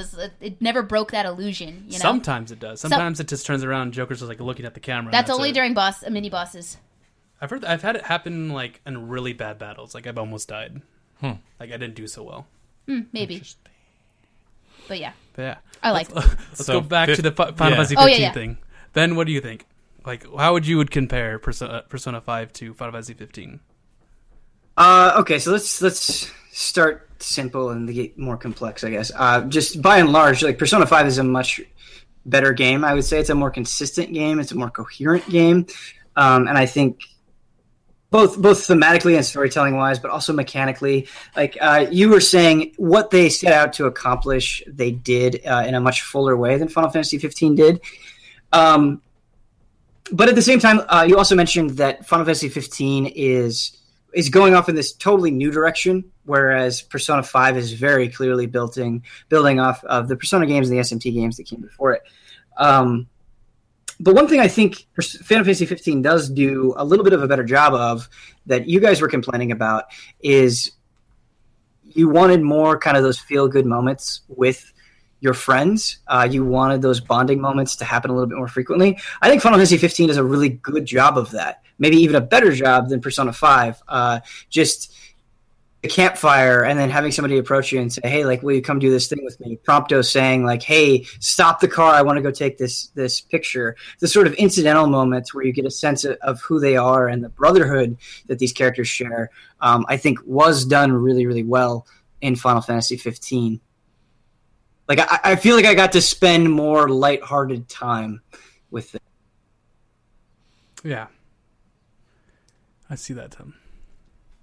Yeah, you kind of have to seek them out because I remember there were moments like there's a moment where you go and you talk with Prompto and you're like hanging out you're like sitting on top of a hotel roof or something like that, and he was just pouring his heart out. I'm like, whoa, this is intense. Okay. Or you just say, stop being a crybaby. He's like, well, okay, fine, and he just leaves. That's what Connor did. Oh, yeah, really? Connor did that. And then he complained about it. That's funny. Gotta be a nice guy. Yeah, it's okay, man. Maddie? I just don't. So obviously, Persona 5 is better than Final Fantasy 15 for me. The one thing that I hated was at the end of Final Fantasy 15, you come back after 10 years and say, man, we got to catch up. And you don't catch up at all. Yeah. And you just head off to the final fight. It's like, there's And then you something get a little missing there. campfire scene. It's like, oh, okay, this is nice. But, like, it never really clicked. The ending never really, like, I don't know. You know? I mean, it's a problem with Final Fantasy 15 as a whole, where they're just sort of these leaps in the story. It feels like a game that was stitched together rather than just sort of like. It feels like you can feel like they cut so much from that game. Oh, for sure. They definitely wanted to add more right there. Mm-hmm. It's just I like, definitely had a very similar feeling with Phantom Pain as well. Oh yeah, apparently like the last third of that game, the game just sort of stops or something. Well, isn't that like when like Kojima was like, I'm done, and like, wow. yeah, it's just Something to that effect, yeah. It's like, be sure to play the next episode of Metal Gear Solid 5. Huh. That's never gonna come. But Persona 5's ending just wrapped everything up so perfectly. All right, So good. Okay. let's move forward. Segue then. there. All right, so you like the comparing the Persona 5 ending to the Persona 4 ending. I like it a lot better. You like that a lot better. You like which, 5? For better? 5 better. Okay. So you don't like the very emotional, sad I feeling. the emotional thing was great and all. I mean, I guess they both kind of, no, not really. I don't see why in Persona 4, after having all this happen, right, and you're living with a relative, right, I don't see why you couldn't just say to your parents, I'm just going to stay here and finish high school, right? I'll come back after this, Instead, he's just like, guys, I gotta go. When you could have just said no. Like, I just felt like it didn't need to happen. It only did that just to make that emotional goodbye. But the same thing happens in 5. I know same thing happens in 5. I know, that's why I said you could do it both ways. Except for, you're not living with a relative. You were sent somewhere on probation, right? Which is kind of different. And I felt like he had to go back home in order to fully clear everything, sort of. And the way they ended it with his friends driving him home, and it doesn't even end with them separating. They're together, driving home. I felt They're not driving home. They went to like the beach or something. yeah, they're going to the beach or something. Like, they're going on a side trip. I just felt like that ended, like, the package was so beautifully, like, ended, right? It's just like, it's set up like, yeah, they're separating, they're moving on with their lives, this is good. But, like, it wasn't like the abrupt, like, oh, I love you, I miss you kind of, like, deal. I was like, they're still going to be friends, they're going to see each other pretty often, because I feel like he's not leaving that far away. Yeah, isn't he like a country boy? That's what I heard he I is. don't really know. I think they called him country boy. I just one feel time. like it set it up that he was going to visit often kind of deal. Whereas the Persona 4, it kind of set it up as just like they're splitting apart for a while. I don't think it was country, because if you remember the scene with him and Shido at the beginning, he's like in a suburban neighborhood. Well, Inaba looks like that too, in certain points, and that's like a hick town apparently. I don't know. Who knows? Yeah. But it just that's the way I feel about it. I liked the way it was ended, the way that the final tone was, compared to Persona 4. And I will say, well, I was affected by Persona 4 more because I felt like I had watched the anime along with me playing the game. So since I knew the characters even better, or just as much as I did, that breaking just like tore me apart. I like watching the golden ending now, knowing that Persona 5 or Persona 4 Arena and Dancing All Night happened, and then seeing them now. Sure. And it's like, huh, okay. That's amusing. cool. Yeah, That's cool. Okay. So you act like it's like, oh, we haven't seen you for a while, but what about the fighting tournament? We danced and saved Rise's career. Yeah. How about you, Taylor? I still that is the one dividing factor for me is the characters and the story between 4 and 5, and I just connect with the characters on a whole way more in 4. So at the end when he goes home and they're all like, oh, goodbye, and in a way it almost is sort of a little emotionally manipulative, because it's like this really sad piano music and they're all saying goodbye and crying and stuff like that. I'm like, That hit me way more. I don't know, especially because, like I said, throughout Persona 4, you're having these more lighthearted moments. It's not all just dread and despair, and are we going to get arrested at any moment and stuff like that. So, and specifically, I don't know if this was in the original Persona or in the PS2 version. I think it's only in Golden, but when they come back later and they're all changed and stuff like That's that. the Golden That's ending. Golden. That's only Golden? Okay. That's what I thought. But yeah, and I kind of like that they do sort of reconnect a little bit. But yeah, I think I like the ending of 4 better. It just it ties the bow on it a little bit nicer. Narukami, I love you. What? Yeah. That's Marie, by the way. Just Oh, you're okay. confused. Yeah, I thought it was Rise, because Rise yells Say it. yells, on- I love No, you. at the Golden ending, she's the weather girl. Oh, she says it and online, she says yeah. on live TV, and everyone like stares at him, and he's like, "I don't know." That's funny. That's awesome. Hey. Nick? I don't know. They both affected me the same way. They're both sad endings, and the 5th one just makes you with a little more positive because they're all together, and he's not leaving by himself. And you guys pretty much explained Both sides. both sides already. Mm-hmm. So I don't know. One thing that bothers me is that there's no secret boss ending in 5. There might be. Or is there? Or is there? I'm trying to figure out where it would be. Yeah, I don't know. Or yeah. He knows. Sorry, one detail I really liked with the 5 ending is that there are still people that think you guys are up to no good, and they're still following you. Like, not everything is right in the world. There are people who still doubt the Phantom Thieves. Yeah. That was a very nice touch.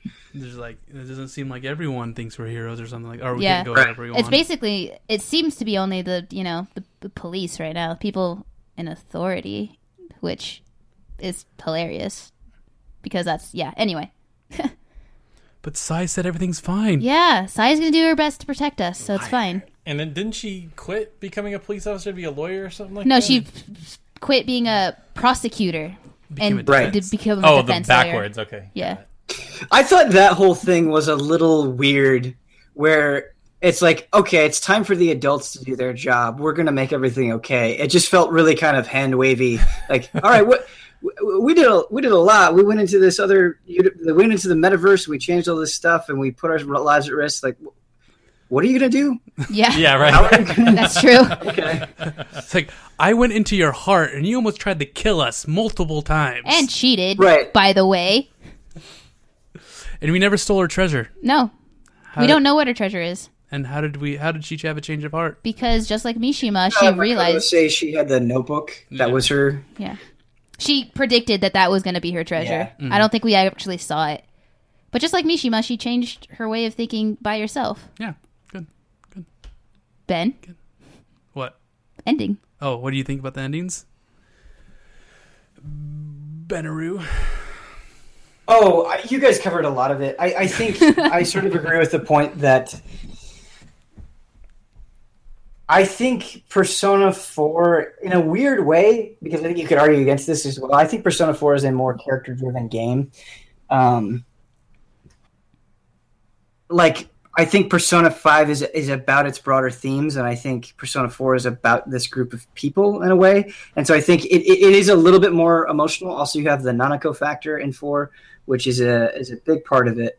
But I do like that it wasn't exactly the same thing. I do like that optimism that it ended on in Persona 5. And so I think I got a little bit more emotional during the Persona 4 ending, but I wouldn't necessarily say that I liked it better. Yeah, I just remember watching that ending, him driving off, and they're all laughing and giggling, and then it's like the credits start rolling, and their song happens. You're like, oh, my heart!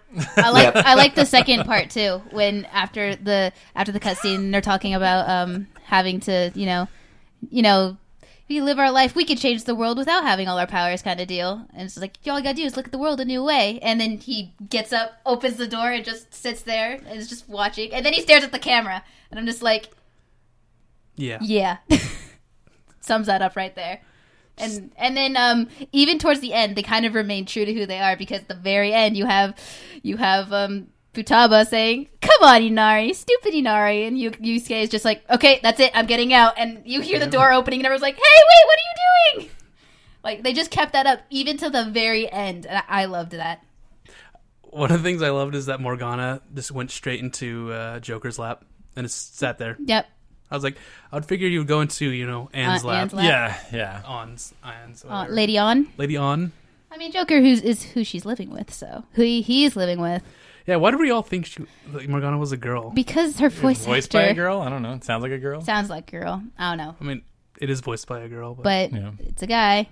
I was convinced that there was going to be a twist where Morgana turned into a human and he was a girl. Yeah, that's what I thought was going to happen. Yeah, me too. Yeah, so did I. But we were all wrong. That's it's okay. actually secretly Marie. We just don't know it. Shut up. Marie 2.0. I like the way that ended. Good endings. So overall, which one do we like more? The game. We have to pick Persona 4, Persona 5. Cold Steel. Ha! As number 3, yeah, you're right. It's probably third amongst those 3 games. It's a good number 3 choice. Who are we starting with? But for number 1 and 2, Nick. Cold Steel 2 then. Oh my god. That's a good number 4, Cold Steel 1's better than Cold Steel 2. That's crazy. Guys, this is Cold Steel. We're talking about That's Persona crazy. right now. I know. Let's do this. We like Cold Steel, Maddie, all right? I do too. But we're talking about Persona.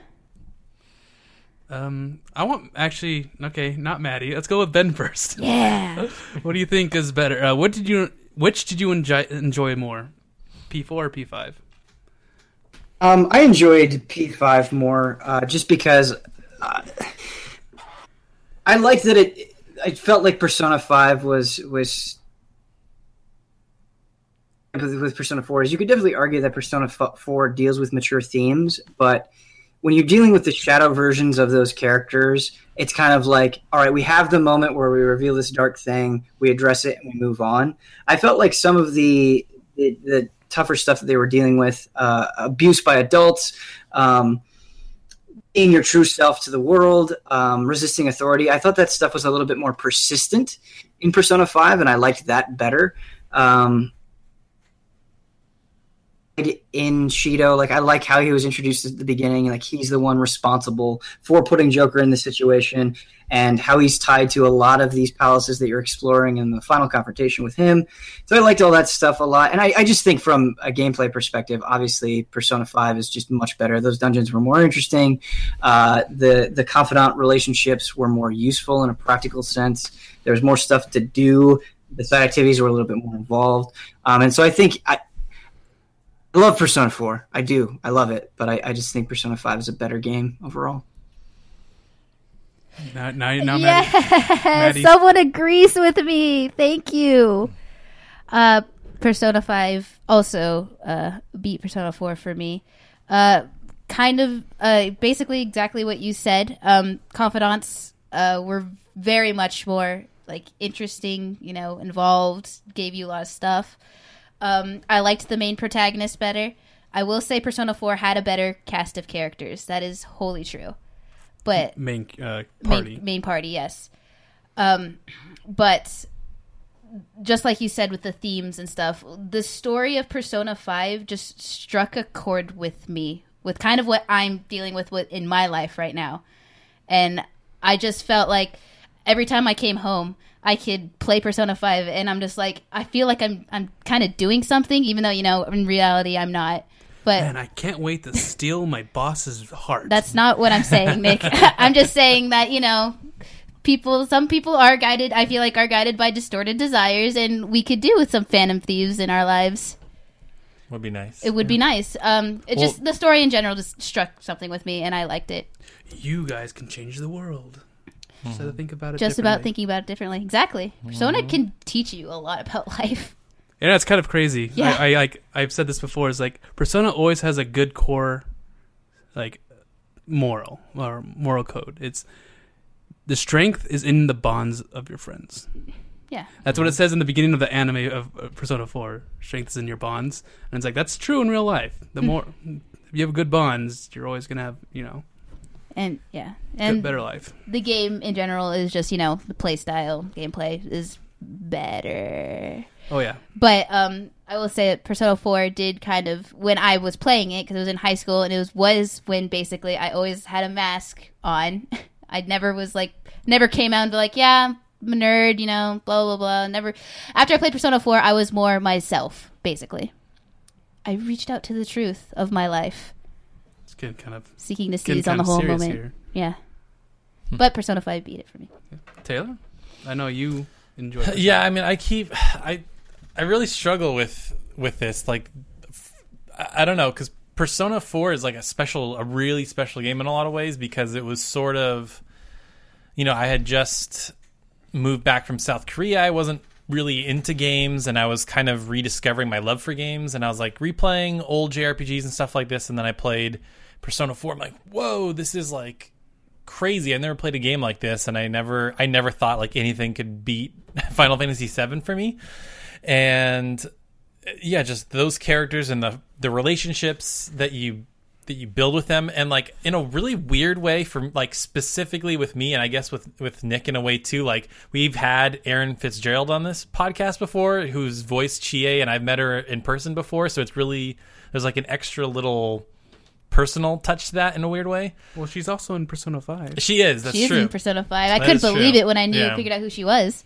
But it's like game wise, it's undeniable. Persona 5 is better. Like, dungeons are better. Like, combat is maybe my favorite. No, I will say is easily my favorite turn-based system now. It just feels snappy and fun and quick. It looks unbelievable, right? Very stylish. I almost want to go back and replay 4 to really feel that I'm really as attached to that game as I feel like I am. But yeah, it's hard to deny, like, just gameplay wise, like as a game, like obviously 5 is superior in almost every way, but there's something about those characters in 4 that I can't let go of, right? I can't let something else go above them. So gotta watch the anime again and see. Yeah, the anime. You need to watch the golden anime, damn it. No. I will say the anime definitely for Persona 4 is definitely amazing. It adds something to it because it actually makes Yu Narukami a character, and he's like maybe the best character in that game or in that anime. Just like that, very dry. That's so good. It's funny. That's why I'm so looking forward to the Persona 5 anime, because I want to know what he's like. I know he's cocky, but I want to know how they're going to portray certain story moments. I want to know what he's going to act like. You know, I want to see it. My question is, what makes you think there's going to be an anime? Because there already was a one little episode prequel. So do you really think they're going to do? Yes. Why? Why wouldn't they? I just know at the end of the little episode it says the Persona 5 animation project. So maybe there's one coming. Because if there isn't, I'm going to riot. You're going to riot? I'm going to riot. What if they don't do an anime and they do... Persona 4 anime was so successful, and if Persona... Was it? Yeah, wasn't it? Pretty sure it was. I don't know.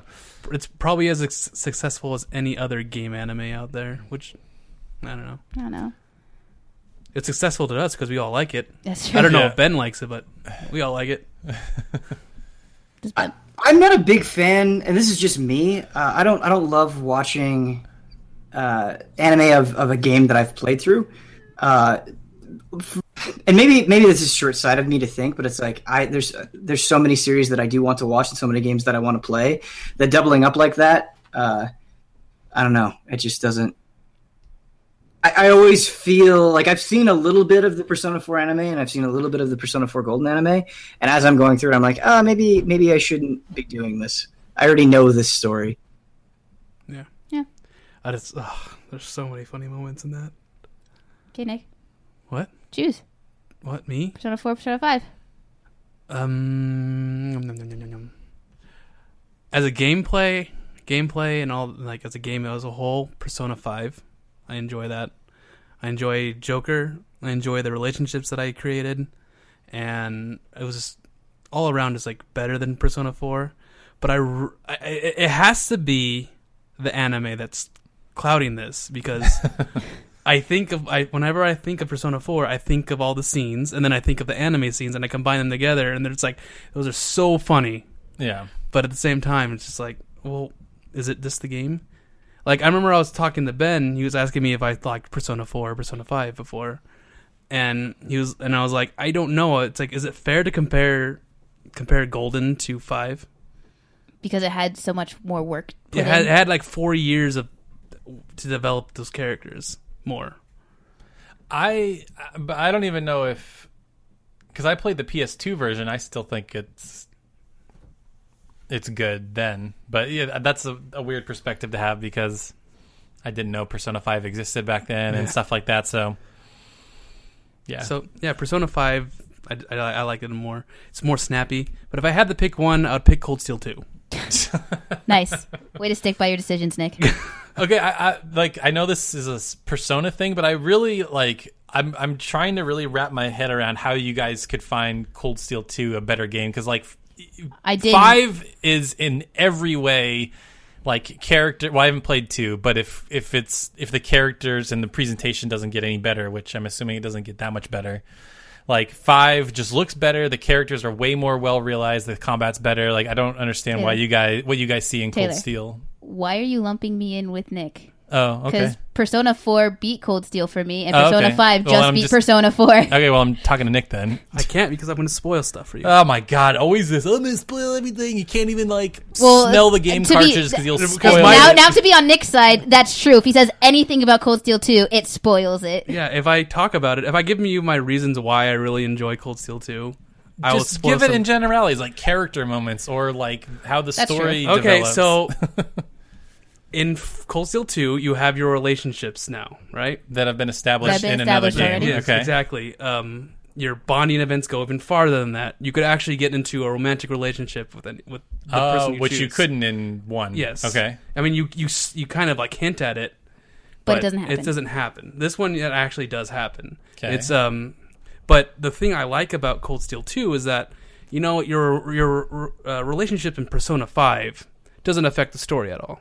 Mm-hmm. In Cold Steel, it definitely affected the story. Really? Okay. In not like a crazy way. Just it actually affects the story. Like different story scenes play out differently and stuff like that. Okay. So that's what I like how they did that for Cold Steel 2. A lot of gameplay stuff because I know that you and Ben haven't played Cold Steel 2 yet. So I know what gameplay stuff he's talking about though. Yeah. I don't know if Ben's even beat Cold Steel 1 yet, so I can't talk about that. I have not, no. Yeah, so you guys have to still beat it. Mm-hmm. But there's gameplay elements that are introduced in Cold Steel 2 that are just you would know why I like it. Yeah. Okay. It's awesome.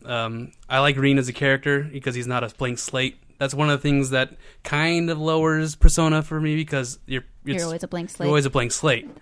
Reen has a personality that I really enjoy. And that's why I like Joker better than Yu Narukami as in just Persona the game, because Yu is a blank slate, whereas Joker has that backstory. He has a reason. He has he has that kind of slight character build up to who he is that just makes you want to continue more, It does seem like they definitely took a considerable step forward making the main character of Persona 5 more of a character. I wonder if in Persona 6, if that ever happens, if they'll just go all the way. Just make it not a silent protagonist. Considering the evolution, yeah. Make it like Reen where you can make decisions and stuff like that. But I wouldn't mind it. Just making the character. Because for Joker, I looked up the manga name and named him his character, right? Like, I've made him his character already, so I don't really follow the silent protagonist thing as is. Yeah. Well, come on. Look at Cold Steel 3 screenshots, and it looks like Persona 5, all right? It does. But Persona 5 still, that story just hit me, and... Persona stories are hard-hitting. Yeah. Really hard. This hits you right in the feels. Yeah, I'm really hoping, like what Ben just said, if there is a Persona 6, because the core team of Persona 5 is now working on that, whatever their side fantasy game on a new studio. So I'm like, is the core P studio? Have they built up some I don't know what the word I'm looking for is, but some people that know what to do with the series now? Because the guy has started from 3 to 5. That has been the same director, Katsuro Hashino. He's been the guy. He's helmed Persona, since they started Social Links, and now it's like, okay, can they hand it off to somebody else, and can continue to be good, and hopefully we won't have to wait almost 10 years for a sequel. Yeah, wasn't it taking so long because they're trying to build a new engine for the PS3, and then the PS4 came out? I don't know. I mean, maybe they could just reuse the PS4 like they did with Persona 4, which is just... I would love that. Like, if it just looks the same with new characters and new things you do, New like, story, bring it stuff on. like that. Yeah, I'm fine with that, especially if we get one quicker. That'd Yeah. be fun. Persona Persona 6. 6. That sounds so weird right now. And it's going to be green.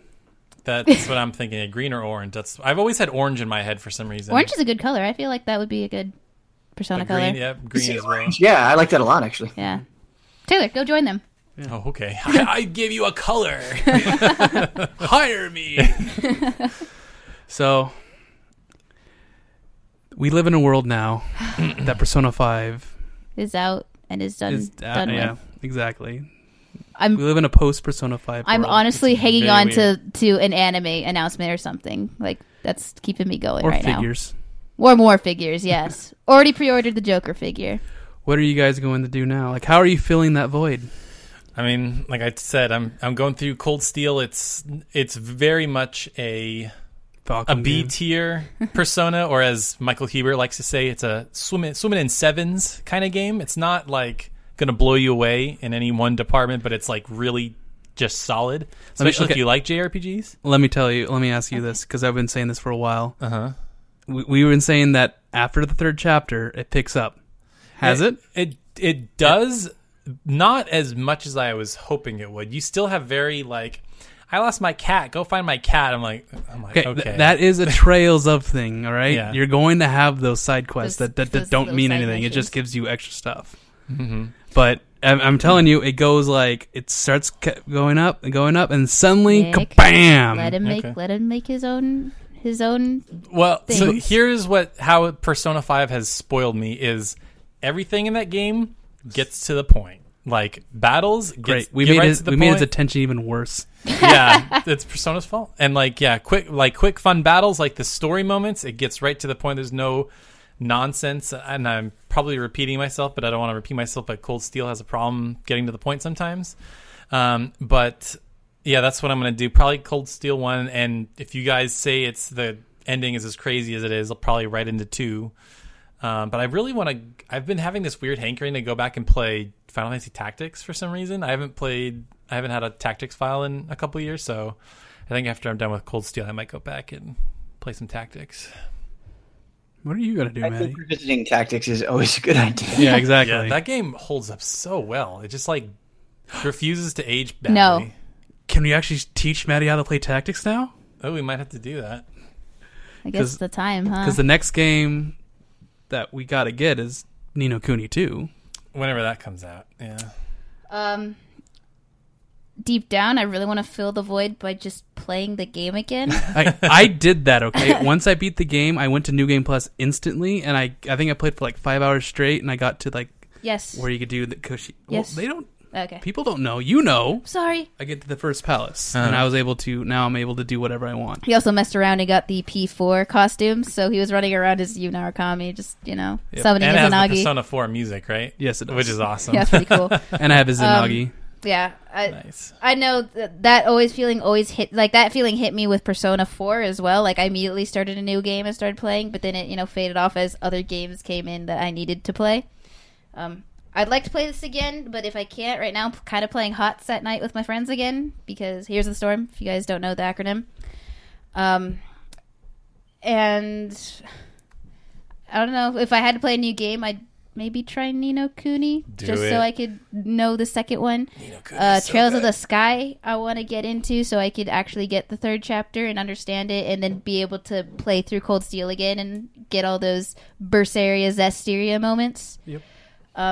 Well, Ben could convince you into playing Trails of the Sky. He did that in the latest Frame Trap. Should I play Trails of the Sky, Ben? I really like Trails in the Sky. I'm still super early on in Trails in the Sky, but even the very little that I've played, I've been super impressed with it. I've just been... It's frustrating. All I want to do is just... I feel like I've enjoyed Cold Steel, but I haven't been able to finish it. I've enjoyed Trails in the Sky, but I haven't been able to play through it. That's all I want to do. I really wish I could just drop all the other work that I have and just play games. those games. But I think I actually like Trails in the Sky better. Like I feel more motivated to play through Trails in the Sky and then second chapter and then the third game coming out than I do revisiting Cold Steel. I'm not sure why that is. Yeah, that's good. I don't know where you're at in Cold Steel, so if it's before the third chapter, that's probably why. It might be before the third chapter. That might be why. Yeah, that it's because it's so methodic. Is that the word? Yeah, it has this It's like bam, system, it bam, always bam, goes and then the it's same like way. okay, it's it's cool stuff. You're getting to know people, and then the third is when like the story actually starts happening, and then it just ramps up from there. It's like Asteria and the Dragon. Except Zasteria and the Dragon is that that happens in like the end of the game. I know. But P5. yeah, P5. You're playing. Well, I'm playing Trails of the Sky second chapter. I'm on the 7th chapter. 7th chapter of the second chapter, Yeah. indeed. Well, yeah, the second game. I'm on the 7th chapter. Apparently, I'm past how long it should be.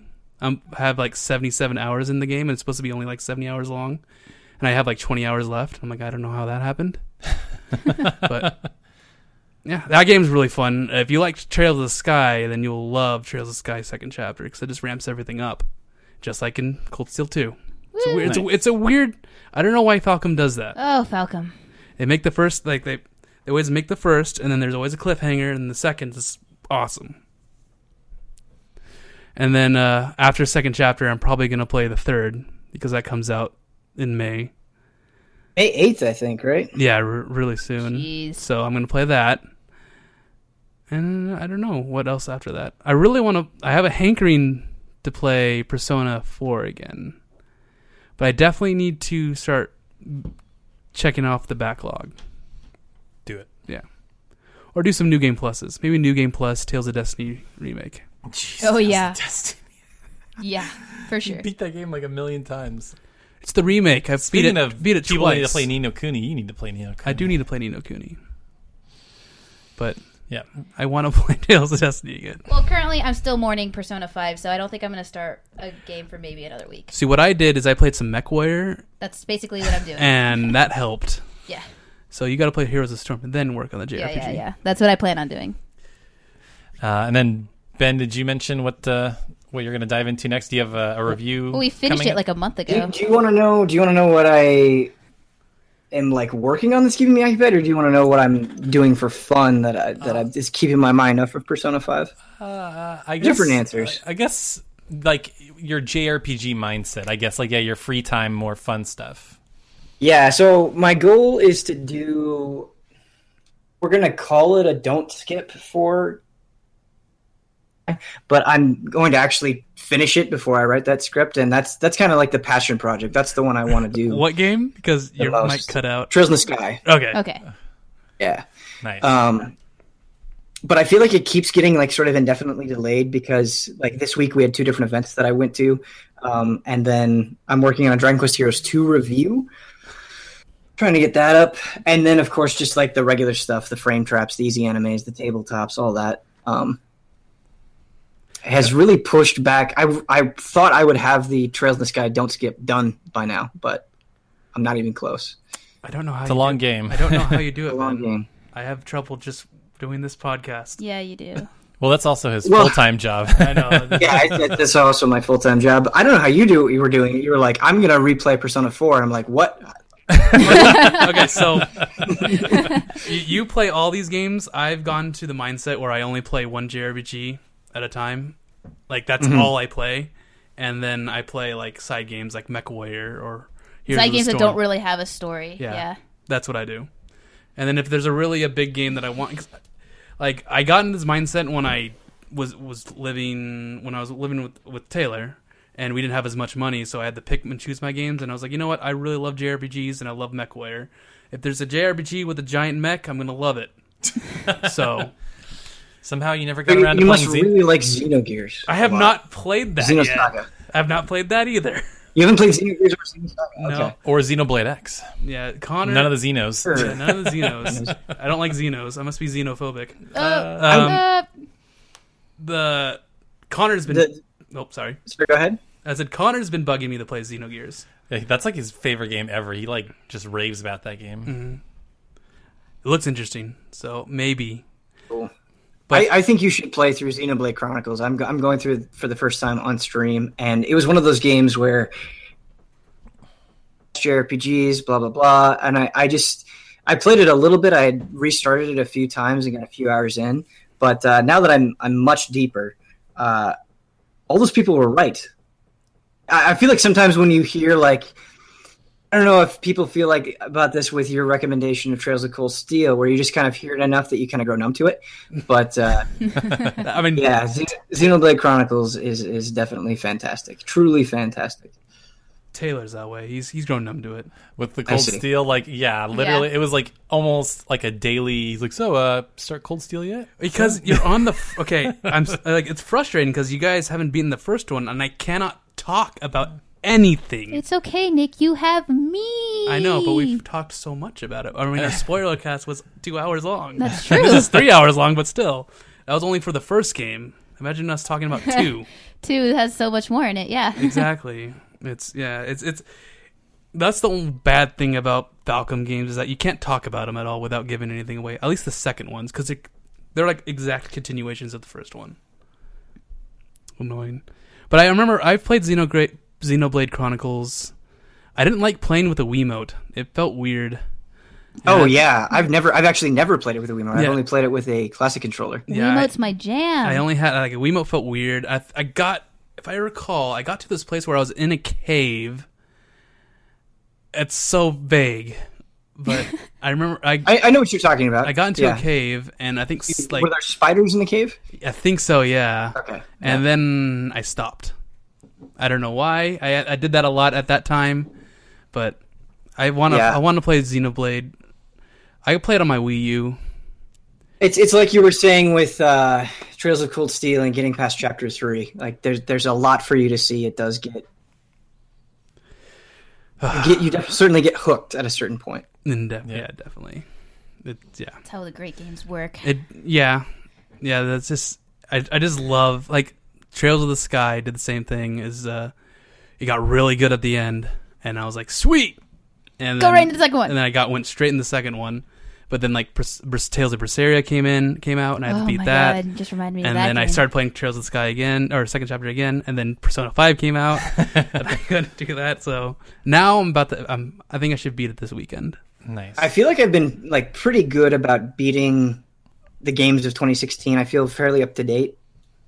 Yeah. Berseria is one that slipped me by, though. That's like I want to get back to it, but I don't know when it's going to happen, especially since I'm trying to get through Trails in the Sky. Yep.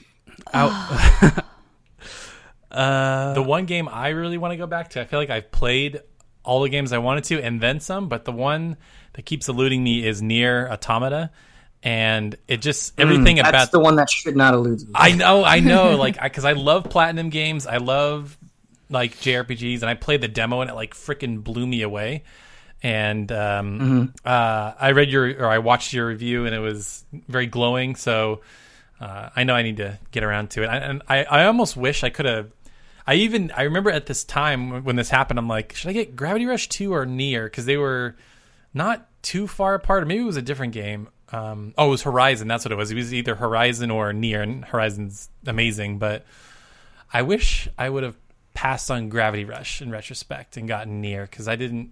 Gravity Rush kind of let me down a little bit. But anyway. Yeah. So we'll continue. I don't think Nier will let you down. I feel very confident about that. Oh, if it's anything like the demo, I'm sure it won't. So let's continue this conversation when we're not recording, because this is the Persona 5 SpoilerCast. Going 3+ hours here. And oh my gosh, I can't believe it's over. It was a great game, guys. I'm pretty sure you guys share my sentiment or my opinion. Mm-hmm. Absolutely. People, or if you're listening to this, you've obviously beat it, so never mind. But if you haven't, you should still play it. Even though we've ruined it. We ruined it, but still play it. Yeah. God, it's so good. But yeah, thanks for listening to us ramble about this game. Persona 5 is great, and we'll see you next time, our next SpoilerCast, which should be Cold Steel 2. Woo! Oh. See ya! Bye! Where have you been?